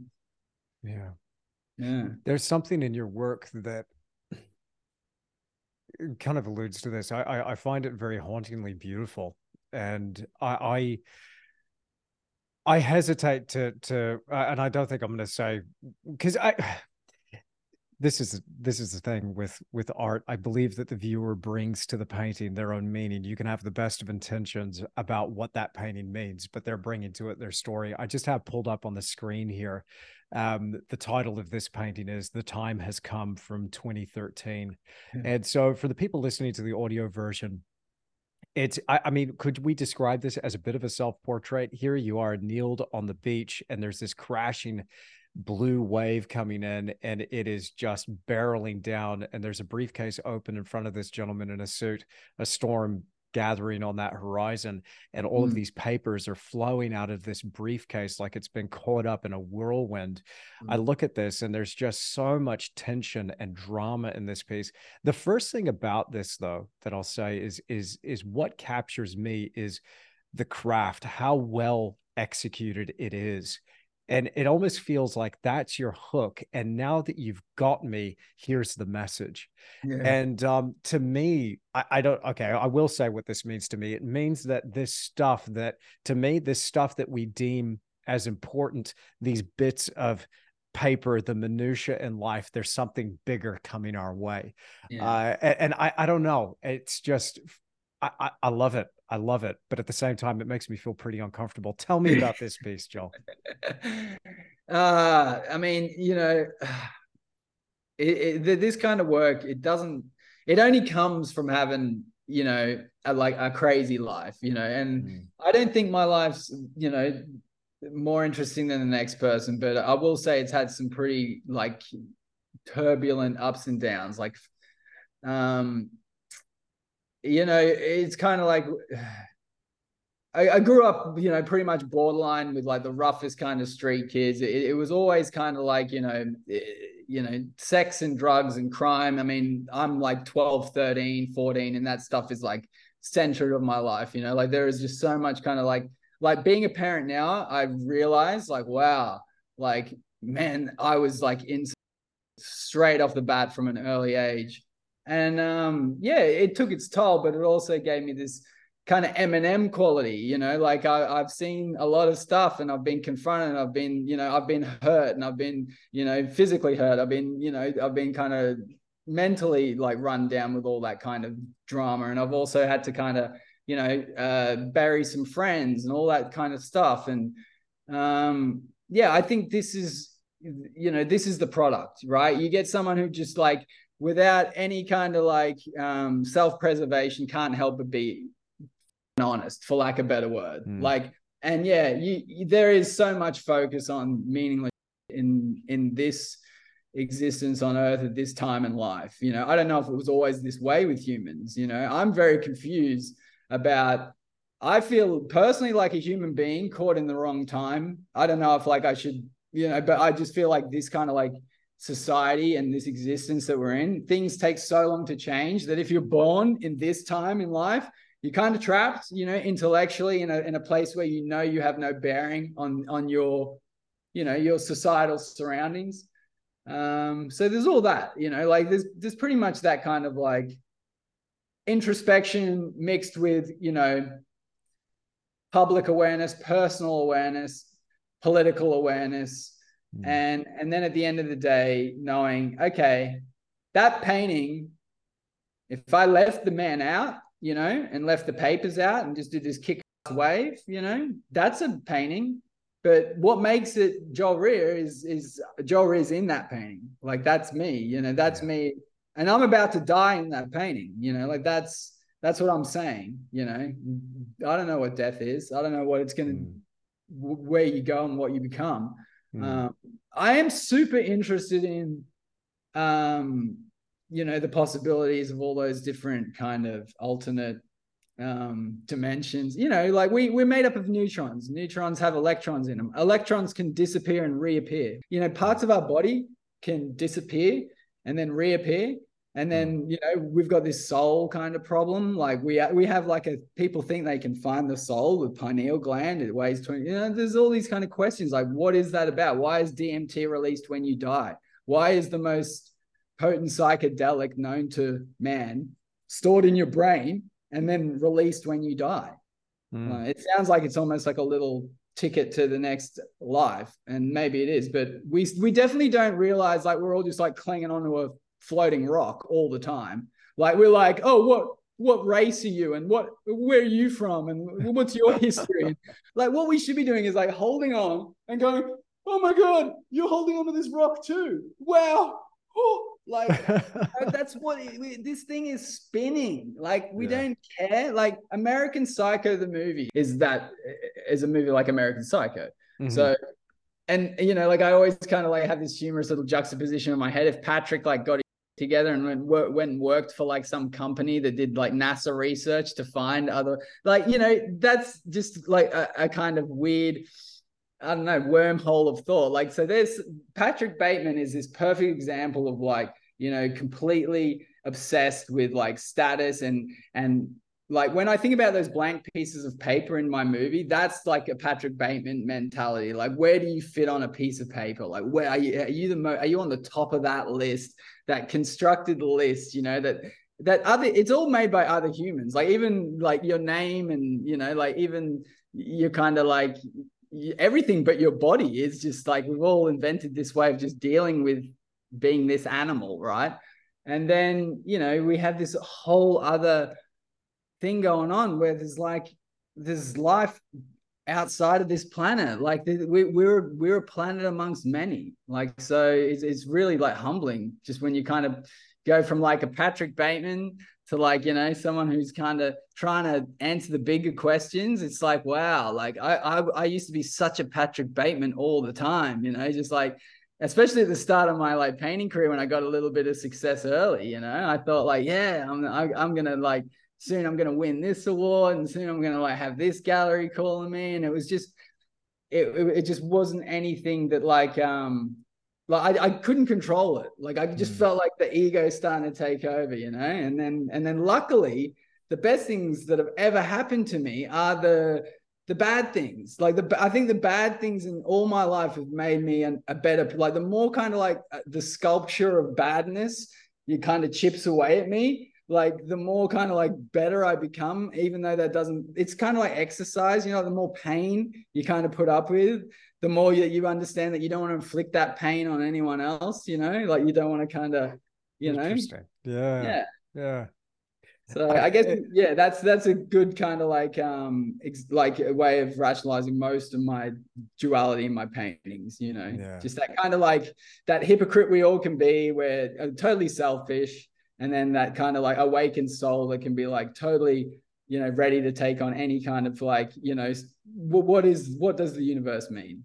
And like, it Yeah. means I'm vice president, like. Vice.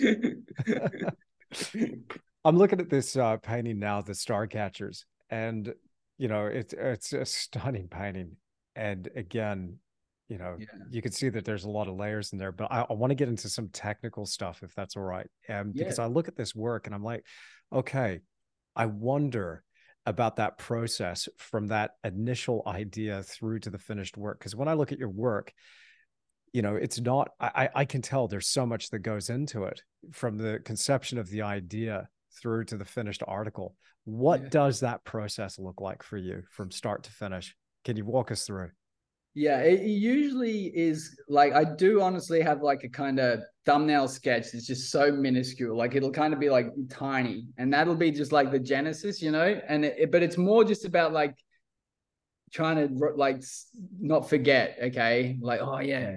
So I always go out at night, really late at night, look at the stars for like a couple of minutes, and I always find myself doing that. I'll have to like lock up the house or whatever. But I kind of always look up at the stars, and I will a little shooting star. And it usually happens. It's pretty 5-10 minutes. You'll usually see a shooting star. And so then the idea is born, and I write down the sketch, and I'm like, I used to always like kind of throw drapes for photo shoots anyway. And when you're looking at all the kind of photos of you, I was like, oh yeah, that kind of looks like a big sack, and like my childhood kind of thing starts kicking in. I'm like, wasn't there a movie where a kid was like in a sack? And so I love kind of like feeling all these kind of like flavors start to brew up, and then you're like, oh, it's like influence from the Goonies, or influence from like that song that you loved, or that perfume your mum used to wear, and like it's all coming back. And I find like when I do the childhood kind of thing, that's where like my most kind of like like universal ideas come from, like, because I think most people have the same vibes as a child, as we share the same dreams, that not ready for school dream, that kind of like, yeah. and that one that one sucks. yeah, and it's throughout the world, like it's crazy. Like my Yeah. favorite show of all time is The Sopranos, and they really captured dreams well in The Sopranos, like Tony Soprano's reoccurring dreams, and one of them is he's in high school. Anyway, so Star Catchers, it starts with that. And then I'd go and kind of basically deliberately reference hunt. So that can be anything from like, going out and shooting references that I know will work, or just Googling the shit out of references that I know that if I like, tweak enough, like I can turn like a reference of iceberg into something that looks not like an iceberg, but I can use that reference. So I think Starcatch is, the whole landscape came out of like ice rock and me just changing and moving things around until I was happy with that kind of structure. Then the positions of me with the drape are just trial and error with a photographer friend. And usually what happens is I'm happy with the body or like one thing, and the drape And then so like I'll have to take the drape from one photo and then the body from another, or I'll have to like one leg will be just not pleasing my eye, so I'll have to kind of like change a leg or whatever. But I really like the performance as well, you know, because like in that painting is Joel Reed being an actor. Like I'm performing this kind of like thing where like, and my friends like trip out because when I do the stuff, I actually like say things out loud and I like yell and I'm like, I'm gonna get this one, and I'll be like trying to like really sell it, you know, like I want to like pretend I'm catching something that's flying through the sky.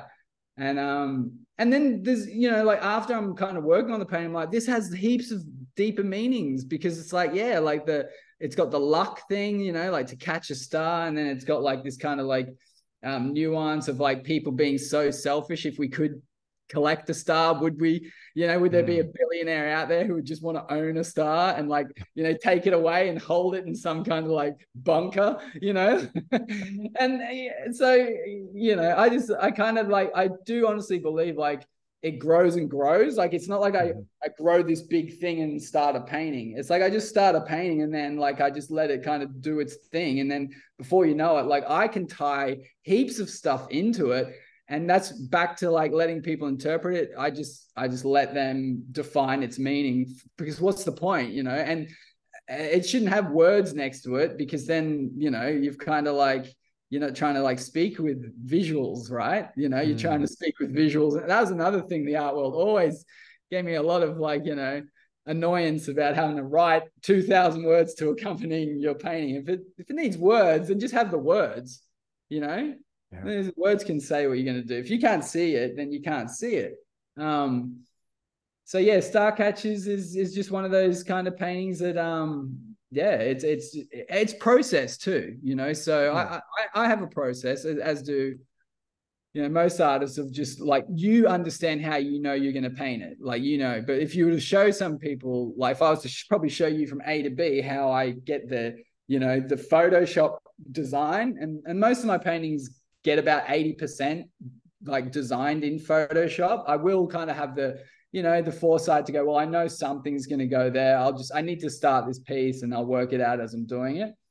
But yeah, Photoshop is key, you know? So in that sense, like creatively, I'm a digital artist in so many ways, you know, like, and that's when NFTs and cryptos, all that stuff came around. I was like, well, you know, I'm going to lean into this. This is something that I've always been like. I've always been like a digital artist. I've always been like, you know, I studied illustration. I actually wanted to be an illustrator because I loved, you know, that whole ability to be on the front cover of Rolling Stone, or, you know, Mad Magazine was my thing as a kid, like big time. So yeah, I kind of went for that, but art was more like an intervention, because the first person I met after art college kind of helped me quickly learn how little illustration work there was out there to support a lifelong career. And also, you know, art is anything you want to do. It's what you want to do, you know, and turn that into your thing. So I was really inspired by this artist who was already doing that. He was doing a bit of illustration and a bit of fine art. And what would happen was, you know, like the fine art had all this kind of personal connection, whereas the illustration you just talk to editors who hated their job, you know, like, so illustration was like, you know, oh, we've got a deadline, this sucks. We can only pay you this much. And it was, you know, it was a proper job. And then fine art was like people either coming in and going, oh, you know, I love this. And just kind of like, you know, I could see straight away that art just had this more kind of personal thing going. And I was like, yeah, I really dig that. Like, I want to, you know, I want to do art. I want to be an artist of that nature. Like, I want to, you know, be available and meet people, and, you know, kind of like one of the biggest projects I'm going to work on in this studio is a 4-meter painting where I'm just going to add unlimited people into a landscape until I just can't do it anymore. But I think like my work would really suit that kind of idea, where I just keep adding people and just keep putting humanity into this painting until it feels like I've captured a good snapshot of what it's like to be alive now, you know? And by people, I mean like anyone can be in this painting as long as they kind of like, you know, participate and do a cool pose or do something. I want like people with all kinds of like gestures, like binoculars or looking at their phone, like just something that really like kind of speaks to maybe their own unique personality. But, you know, thinking about now being able to do such a project, as well as the other paintings I need to do for the money that I'm making, but like that would never come from an illustration career. Like, so, you know, this is just totally like, you know, it has worked out, but it didn't kind of seem like it was gonna, you know, just to let most young artists or, you know, emerging artists know, it never seemed like this kind of path was definite until it was, you know. So you're always going to be on, you know, an uneven ground as a painter, you know, as someone who has to make money from like what is generally a luxury goods, you know, like Yeah, exactly. yeah. Yeah, it's I've always thought that the best way, there is no guarantee to success, but the best way to ensure better odds was to employ just a little bit of diversification, just from a business standpoint. Yeah. Um, yeah, I on the art front, you mentioned something there about being a digital artist, and you know that's informed so much of my process. Is the you know, a bit of Photoshop design, really meticulously planning out a composition, doing a digital painting that takes days to do sometimes. And I love digital painting. I mean, I got my Wacom tablet here, right here. There we go. And so I just love it. I love spending those long hours here, you know, in the studio before I do an epic work. But I was really, I was really caught off guard when AI kind of reared its head a little bit. And I first started getting some comments. I didn't pay it any attention. A couple of the comments were like, you know, why do you even bother? AI's already got you whipped. I'm like, what are they even talking about? I didn't have any idea of what was going on. And then it became, you know, are you using AI to come up with this stuff? Why don't you use AI to come up with this stuff? Now, I got a particular view about this, but from somebody that's doing surrealistic stuff, reinterpreting reference material, coming up with these crazy ideas, does AI factor into your creative process? And would you use it if you don't? How do you feel about it? How does it jive with Um, you creatively? I mean, I wouldn't. I'd say a lot of people seem to let that one get under their skin a bit. But Mm, I mean, if you just, it's just a tool. I mean, to me, it seems like it's just this, you know, generation's version of like cutout effect. You know, Photoshop, and you put up an image and like you just add an effect, and it's kind of like you see it sometimes. You go into like a gallery, and like there might be a photographer or an artist kind of like doing just Photoshoppy stuff, and they're yeah. selling their prints for like $150 or whatever. Like, um, I think it's the same, you know, like I don't ever see AI like creeping in and like destroying, you know, like the physical world of like this painting is worth this. And, you know, I don't, I just see it being, you know, insidiously used in other ways, you know. I think Mm. art's the least worry. And, you know, like, I mean that like genuinely, like about like, you know, personal safety and stuff like that. I think AI is a real risk when it comes to like imitation and all that stuff, you know, like kind of cloning voices and, you know, trying to trick kids and all that stuff, you know, like there's just Oh, some that's really weird. seedy Yeah. concepts that Well, with can deep come. fakes now, Yeah, the it's deep fake. I mean, look, the yeah, art I've seen on AI is just a portal to hell. You know, like it's look at it. It's just like when people are dude. throwing out those images, Yeah. it gives me a little shudder, and it's Have you like seen Loeb?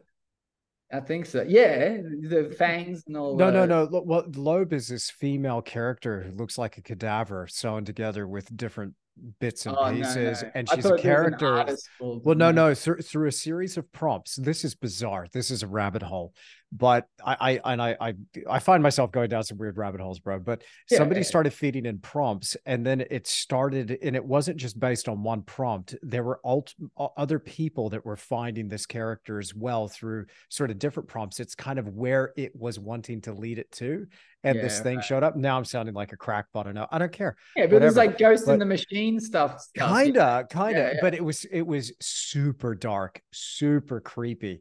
I mean, for that other reasons, I got my reasons why I don't want to mess with it personally. But I'm curious to Yeah. hear other artists' take on it. No, You know? like I haven't used it. I wouldn't use it. I wouldn't download like a program and try and figure that out. I'm way too Mm, busy. I mean, I'd way rather like try and figure out how to make better video edits or something. yeah, yeah, Like I don't think it, like I saw that you can like put a prompt in and like I could like take a wave and write like add horse falling from the sky crashing into the wave, and it would give me like three solid options. So to me I'm like, oh shit, like that's so tempting, because what I usually do then is like I've got my wave and then I'm just like going through thousands of images of like either the horses I took photos of or the references I've just saved off the internet. And then like you'll find a good one and the lighting's not right. So like, it's like, oh, if only the lighting was like coming from the top and mm, then I could put that into a painting and that problem solved and I could move on.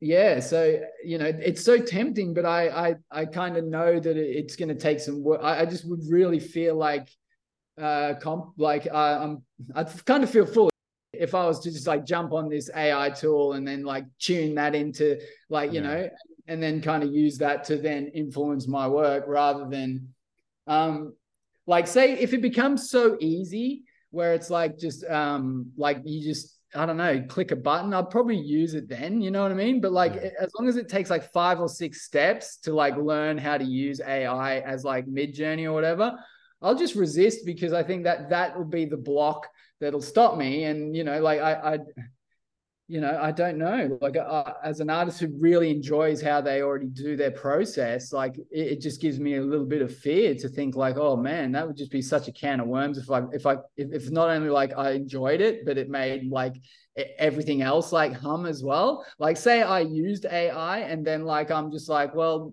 what's wrong with it, And then I don't know. So I guess like yeah, buyer beware. Like just real like again, Mm. just come back to that. Like what did you want to do like with your art? And to me, it's always been about like, yeah, like touching like those strokes of oil paint and just kind of making that art that came from like that slow toil. I don't think my art would feel the same unless it came out of slow toil. I think that's what to me is like the kind of the interesting thing. Like I'm like a beaver, and when people come across my dam, they go, "Look, this guy's dam must have taken so long to make." And it's like because they weren't around to watch the dam be made, they just see the dam and they just Yeah, go, "This dude is nuts." But if you saw yeah, me do it, you'd be like, "He's human." Like, he does a little bit here. He wastes some time doing that. He's on the internet too much. He's doing too much, this and that. Like, you'd see, I'm not like this superhuman busy beaver, but I yeah, think everyone with this kind of impulsion to share, we don't do the reveal anymore. Like we just kind of like, oh, I haven't been on Instagram for a week, so I better show like my painting that's like not even half done, and that sucks, because I feel that pressure too to keep posting and mm, keep the energy going, and when you post you'll get inquiries and online sales and all that stuff. So yeah, there's a lot of kind of things that there's a lot of poison that you'll have to swallow anyway. Like AI to me is like a cup of poison. You can totally choose to avoid, just avoid it. Like it just looks, to me, it looks like a gateway to hell. It's like a portal. It's like Event Horizon. And it is oh, dude, yeah, copywriting all of humanity. So yeah, what it is it's taking all our work yeah, and like mingling it. So it's kind of copywriting our work. So that's yeah. what it is. It's just Because that plagiarizing. that's part of the sample that it's taken and it's learning from Yeah, is it's what you put plagiarizing. online. Yeah, but it's not Yeah, us. So what we get back is like, welcome to hell. This is like, I mean, creepy, yeah, creepy. dude. And I mean, I kind of have like a couple of art gods in my life, and I just always go back to the Bible of what they do and did. And if I stick to that, I kind of feel a bit, more centered about who I am. I'm more of a disciple of like a Salvador Dali Okay. or someone like Alex Gray. I really like from Mm, America. Like I love his kind of like presence as an artist, mhm, his vibe. Like, and you don't have to be that kind of like giving and generous and stuff, but like you can tell like he's authentic. There's mhm. there's just authenticity to me is really like that and meritocracy, like that's a superstar. And you don't have to have like $1 million mansion to be a superstar in my book. Like you can just make, what, I don't even know, like 50 grand a year and be happy off an art career. And you're still a superstar if you only need that 50 grand, Mm-hmm. But like if you like hit your stride with like what you make and like who you are, and those two things are like pretty, smoothly coalesced at the top, and that's like, you've killed it in my book. Like Yeah, right on.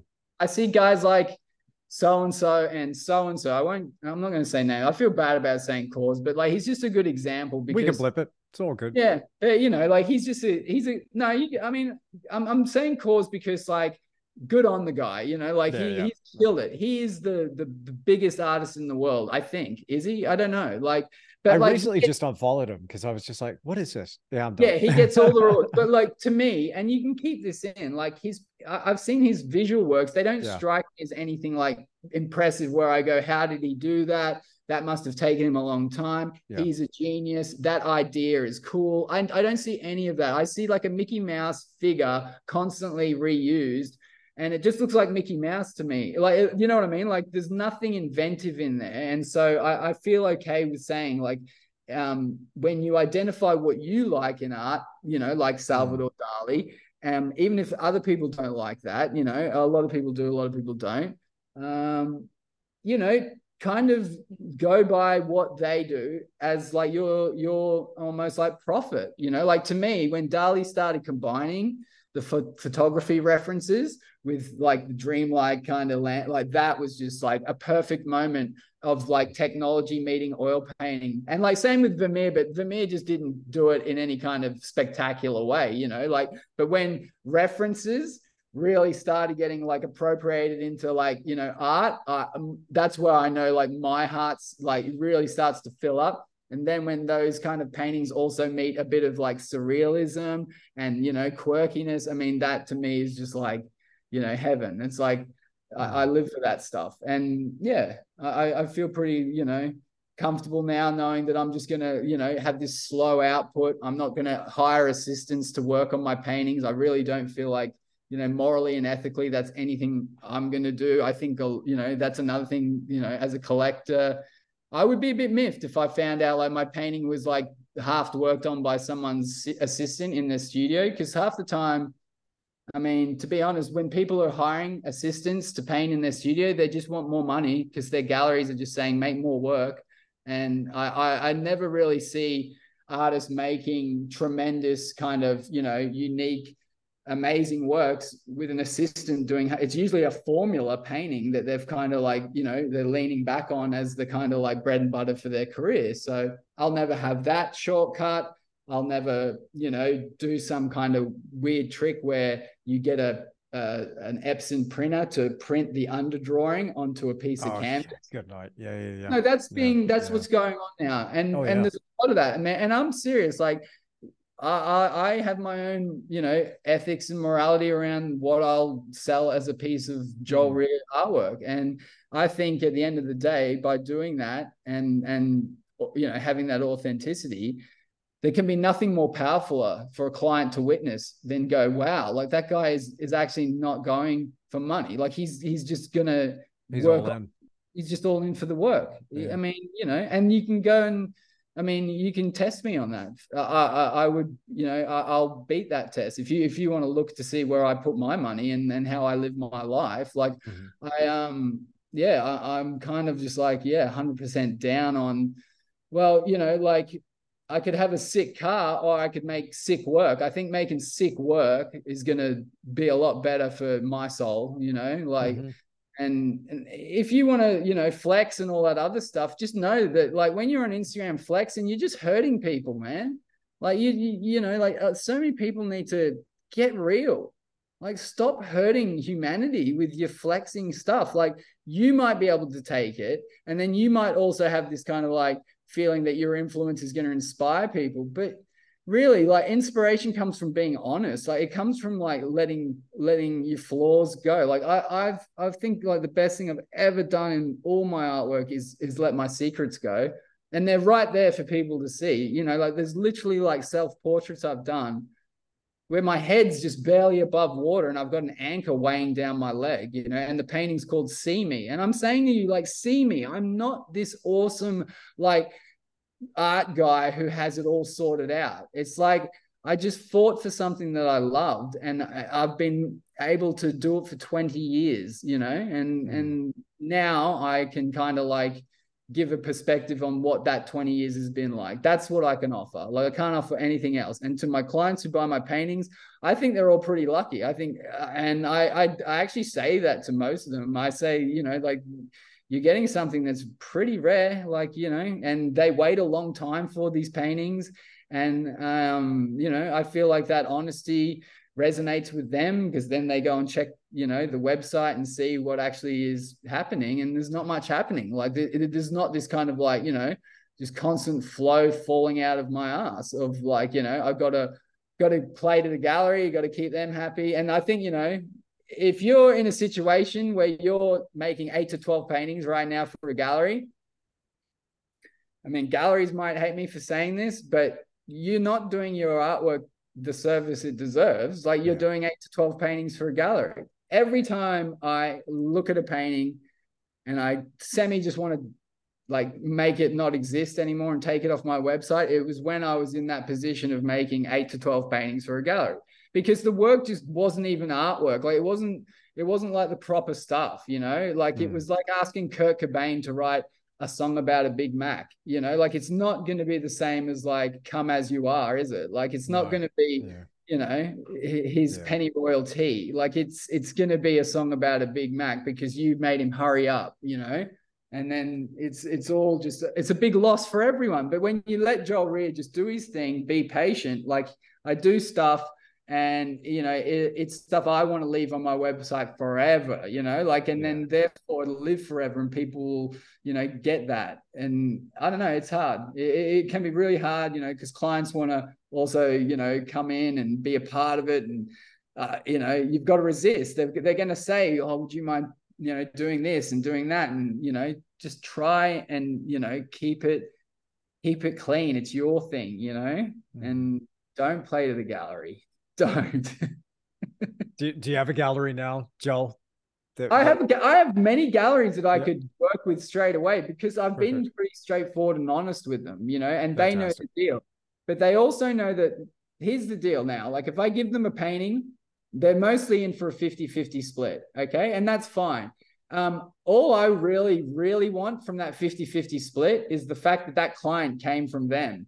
But unfortunately, what happens most of the time is I give my paintings to galleries, and my clients go over to that gallery and buy the painting, and then, come back and go, well, we gave them 50% to take, so there's no point. Those clients were mine, and I was just giving them to a gallery anyway. So I really think like galleries are important, but they've got to switch it up. Like what I was doing for a long time with the art galleries I was involved with was I was propping up the artists that couldn't make any money, because every time I would come once a year around with my exhibition, I would make the galleries a lot of money. And then what I noticed was the exhibitions that were kind of like around my exhibitions were really like low. Like, they weren't doing well because the artist's work wasn't as commercially, hot. And I would say to the gallery, okay, we've made this money, and are we going to reinvest it? And often you just get no, like, you were part of a stable, and the gallery needs to put the money that comes from the successful shows to keep the other shows kind of going. And I really my heart goes out to young people today that are just starting out and just about to launch their career. Yeah. And I know we touched on this a little bit earlier on about,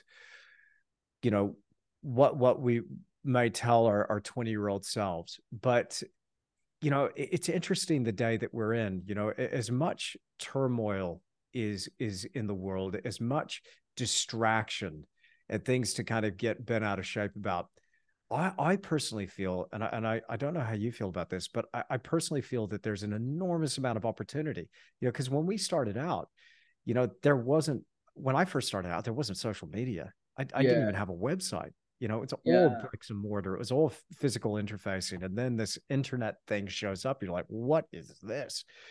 So But I guess that rug's been pulled now, like the yeah. sad thing is if I was to say to a 20-year-old, I really wouldn't know because I mean, the social media rug has been pulled so hard from under everyone. Like I was Mm, looking at my like the amount of people that viewed stuff on my page the other day. Like I thought I'll have a good look, and man, the numbers are just so down. Like it's just like they're not letting anyone see anything.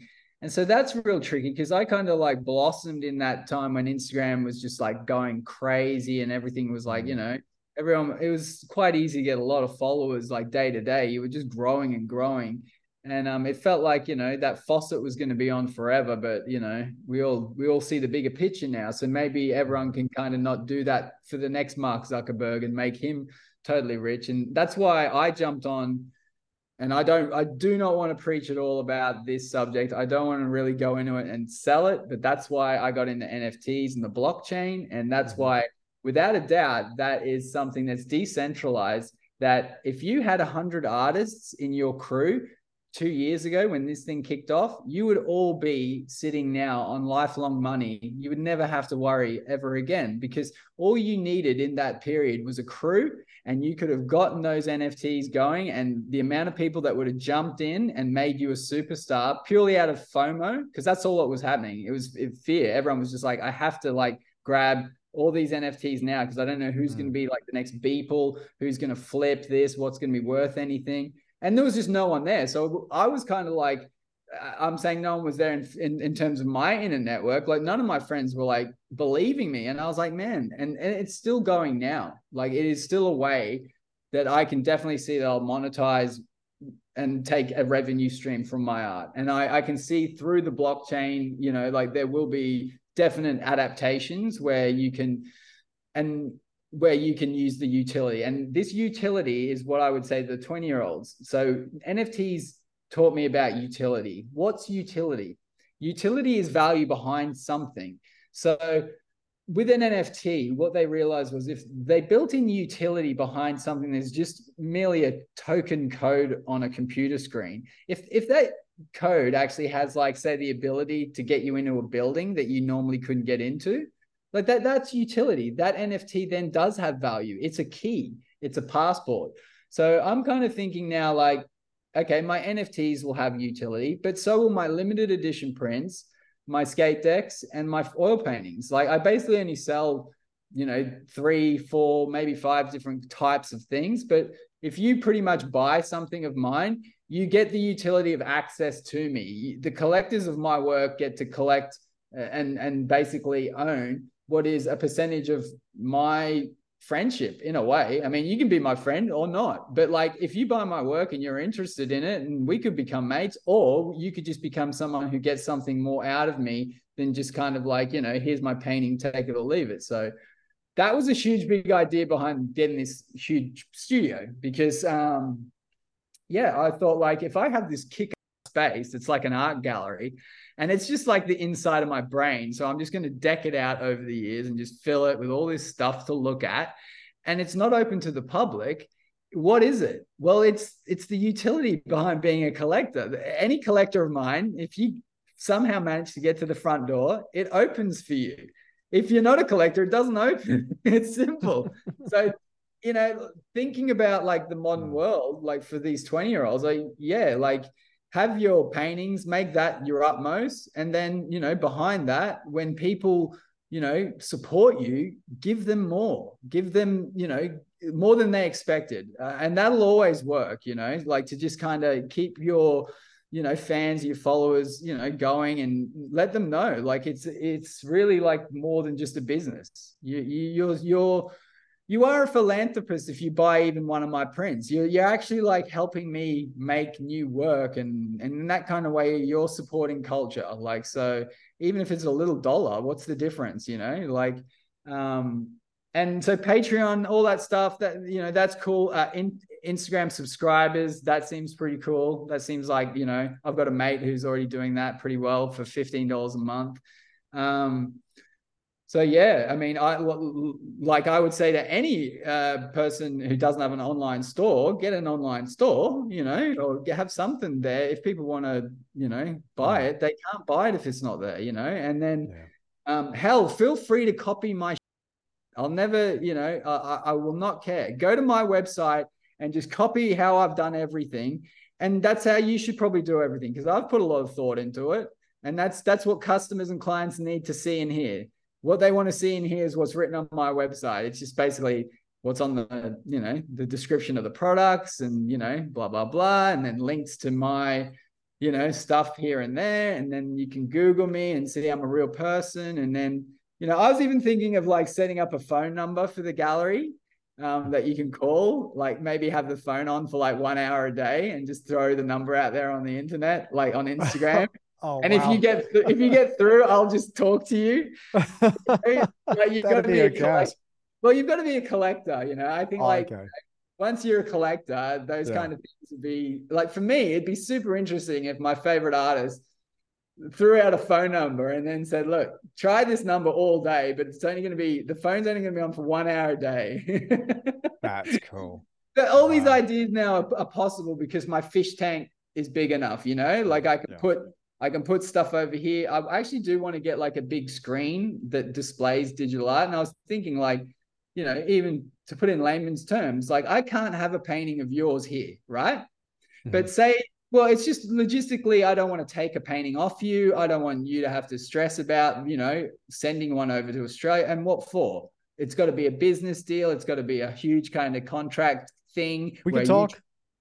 We can talk, but listen, this is what, listen to how easy this idea is. Yeah. Okay. 98-inch screen, high def, 8K screen. And you send me your utmost best file. And then when I have like an opening downstairs in the space, you just have slideshow of like all your people. Like, these are my bros. Just boom, boom. Cool. And it'll even look better than like, you can have like other visual cues. But for me, I can have my paintings on the screen, my NFT animations, and then link it to other people who are doing the same kind of thing. So, just coming back to all of it, like, give your career some life support, like just pump it, just go, like you got to try and make some money off everyone. You're probably not gonna always be lucky in one specific market. That's why I sell prints for a couple $100. That's why I sell, paintings for, what they sell for. That's the high end, and you got low end for merch. And in between is probably like large scale prints that we sell. So, you've got to kind of like have something there for everyone. And then, you can't complain. If you're not doing that, then you can't complain when you're not making enough money off your art, because that's just a no-brainer to me. I do meet a lot of artists who kind of, their first and foremost complaint is they're with a gallery. The gallery takes 50% or 40% commission, and they just don't make enough money, So, but to me, it was like, did you try NFTs? Did you try prints? And obviously, I say NFTs and crypto, knowing now we're in a really bad market. Like, it's been obliterated. So, anyone thinking I'm trying to dupe into a shitty, it's shit at the moment. Is still things still happening? Yeah, absolutely. In fact, I'm working on another NFT animation drop now because I believe in the space. I love it. I think it's in that year when NFTs, I made more connections with artists than I had in 10 years, like meeting them and like collaborate. And hey, man, if you buy my NFT, I'll buy yours, and then we'll flip it and we'll help each other. Because basically all you're doing is help each other put a kind of stock out there into the world and going, is it valuable? And if you had your mates there to help and go, yeah, he's legit, then you would have been fine. But a lot of artists kind of slept on it, and I was a bit, should have gotten in. Well, I think there's a lot to gain, honestly, by making something that can be. Well, I think there is a lot to gain purely because it eliminates any physical kind of, when I send someone a print, there is a lot of kind of like stress and logistics around just that print. It's a physical object. It needs to get from my studio to that person's house, then to a gallery, then to a framer. And most of the time, these collectors that will kind of come into your hemisphere, like their ability to want to like have more physical stuff dragging behind them, it's over for them. They have their lives filled with stuff. They might be able to maybe get one painting or what, of yours. But what I noticed was a lot of people who are on the fringe, they want to support in some way. And I think what happened with NFTs was it just became like a free for all for other kinds of things. But what I see really capable in there is a kind of transactional system that can happen without any physical objects needing to be tied to it. So I don't need to create rubbish. I don't need to create stuff. I don't need to use computers and inks and like things to make things. All I need to do is just like an email, just check what's going on, and then with the utility, that can be the same as someone signing up to my Patreon. So I know you do Patreon, don't you?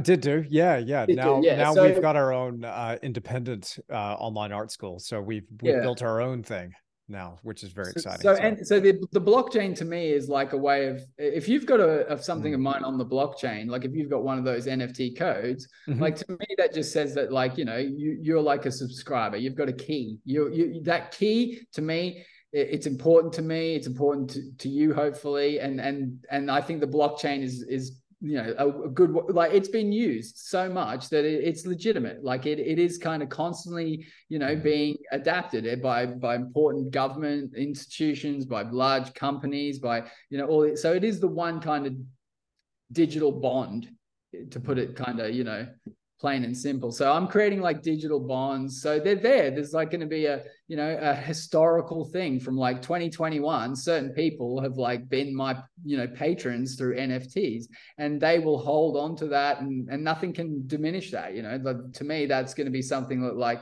I can do $1 giveaways of an NFT, right? So I can say, hey, I finished this new painting. I'm going to turn it into 10 NFTs.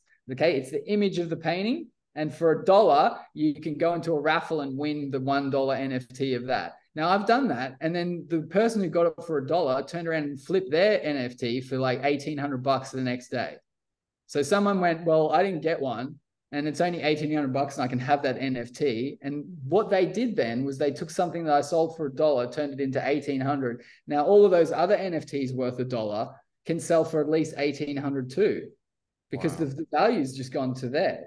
Wow. So then if my friend comes over the top and goes, well, I'll offer 3,300 for one, and I'll just do it to support you, all of a sudden he just ramps everything up to that 3,300 level.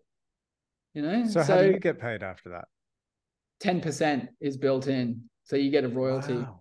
Yeah. So I get the initial sale, $1, but for instance, my last NFT sold in an auction for $10,000 for the file of an animation.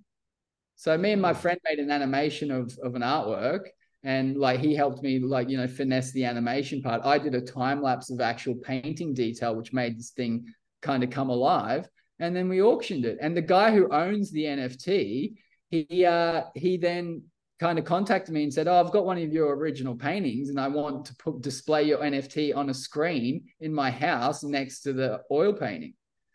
So to me, he's just joining me on the future version of what art can be. So really, if he's smart, he can do so many things with his NFT if he wants to. He can display it anywhere he wants. It's his NFT, So he can kind of like put it up for sale, or he can, he can loan it or do whatever he wants in that context. He can have it on, if he has a business opening, he's got this huge kind of like, ability to play an NFT of Joel Rears in the background.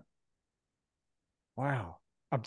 I need to look into this space a bit more. My buddy Samuel Earp, shout out to Samuel, was telling me about it. I mean, Samuel first got me onto Instagram back in 2015, and then got me into crypto right when Bitcoin was selling for 1,800 at the time. And he was like, dude, you've got to get in. You have no idea where this thing is going. And I'm glad he did. Because it's a really interesting space. I'm never all in on these things. I just have a bit of a fascination and interest. Never bet the farm, and never ever kind of don't do FOMO. Don't jump on. Like keep that emotion in check. Yeah, do it for the right reasons. Like I did it because I already knew I was a digital artist. I was like, well, I'm a digital artist. I my work has been sucked into the internet since 2005. It's been abused and used. It's been spat back out. Everyone's MySpaced it, Instagrammed it, Facebook. Everyone's put filters on it. Everyone's messed with it. It looks like there's 100 versions of like one JPEG and all different color schemes. Like, so it took this real like life of its own. What NFTs give you the opportunity to do is go, okay, I'm Joel Rear. Here is the file from the painting Joe Rogan bought. Here is how I intend that file to look. I'm going to mint it to the blockchain. And now that is my declaration of how that should exist in the digital world. It's not your Instagram filtered version. It's not the version on Google that's only 3 pixels wide. It's this version here that's large and that now I've embedded into the blockchain. And, it's kind of like doing it's just revolving from supercomputer to supercomputer forever. It's pretty cool. But for me, it solidifies what I want it to look like. So, if anything happens to me, the blockchain stuff that I've minted on there is an exact representation of what I want my work to look like through a screen, the colors and the definition and the sharpness. That's what Joel Rear intended that file to look at. And you can say your website does that. Yeah, but how often does your website, Shopify might change its settings. All of a sudden, you got to redo every image and rechange every. Yeah. All of a sudden, JPEG, there's a new JPEG or it's a PNG. All of a sudden, you've got to update and change your gallery type.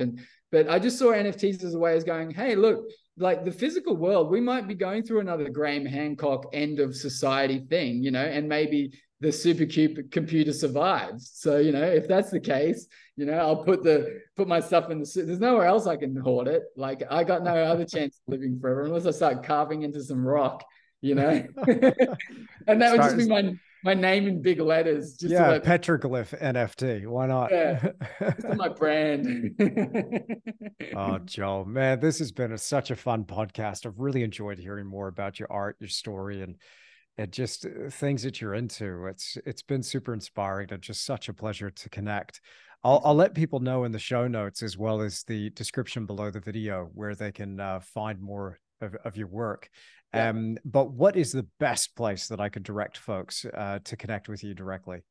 Oh, that's a hard one. I mean, I'd say if you're interested in like, buying stuff, obviously subscribe to the website, mm-hmm. And then most artists, they're not like most people who want to get something out of listening to me, if they're an artist as well, that's probably not your position. You're probably better off like viewing me from Instagram, because mm-hmm. that's the most kind of common one. Like, well, that's actually like the one I got the most followers on. And I feel like, okay, mm-hmm.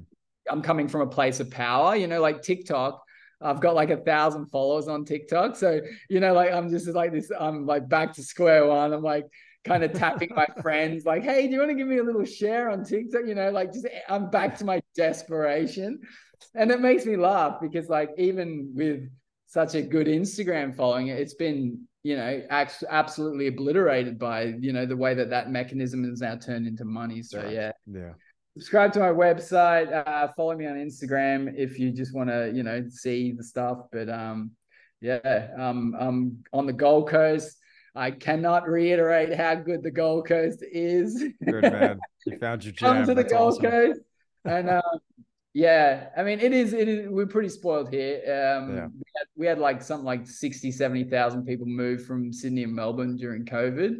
Mm-hmm. And I'm pretty sure it's because they realized how cheap the houses were compared to like, on the beach in Sydney, you're looking at like 15 million. And then like on the Gold Coast, it was like 3 to 4 million. And now it's peaking like because of this huge real estate boom. Now, like all the houses on the beach are like really, so, like the capitalistic in me is going, oh, they need big paintings for all those beach mansions. But like, yeah, man, at the end of the day, like that's just the, like the Patrick Bateman in me, like, like oh, I can really capitalize from this squeezing out the middle class. You need to get down there with your business card with that embossed font, that ivory card with the embossed font and border. Yeah. Nice.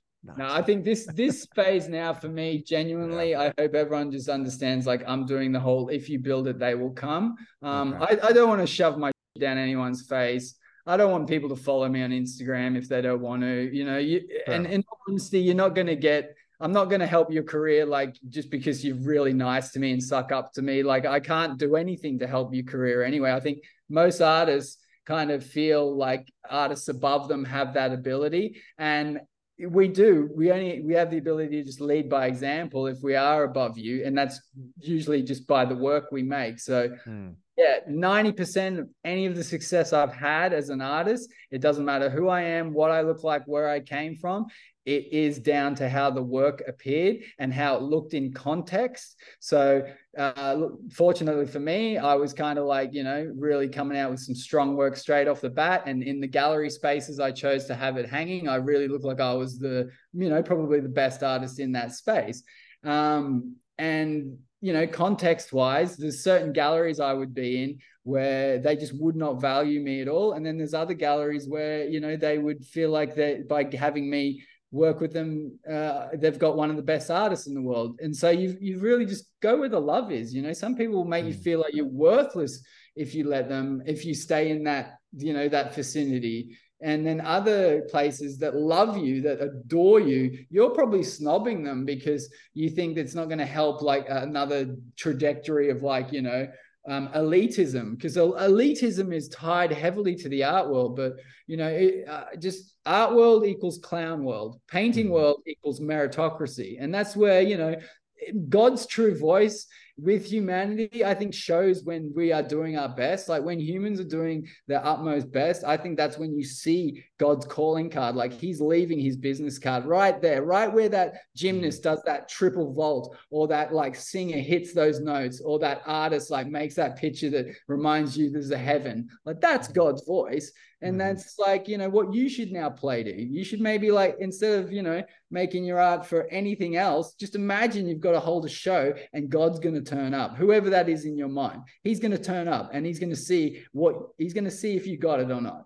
He's going to be like, this guy got it, and then you've got a lot of work to do. There you go. Well, Joel Rea, thank you so much for being on the Creative Endeavor podcast. Thanks, man. I'm totally honored.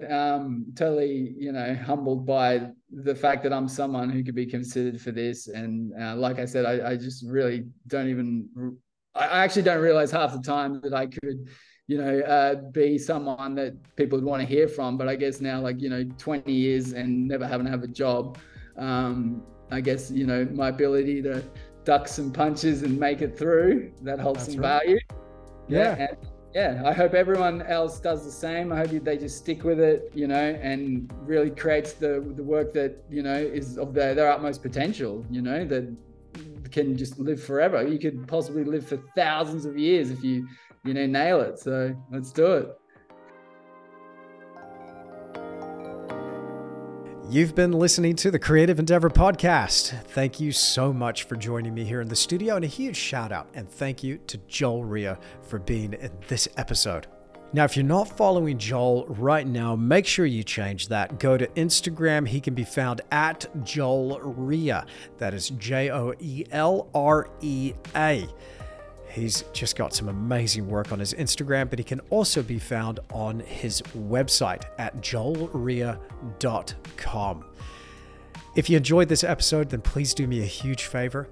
Make sure you like it by just giving me a rating, leaving me a review on whatever audio platform you're listening on. There's a place that you can do that. It helps this podcast shoot up there in the ranks, get this out to more and more people. But I tell you what would be really amazing if you could take a minute and share this with your social media, either on Facebook or Instagram or Twitter or X or whatever it's called now. Wherever you are online in the internet, interacting with other people, please let people know about this podcast and that it's something that you find inspiring, something you listen to while you're painting or drawing in the studio. I really appreciate it. Okay, I'm going to get out of here and get back to painting. Thanks so much for hanging out with me here. I'll see you again in another episode of The Creative Endeavor.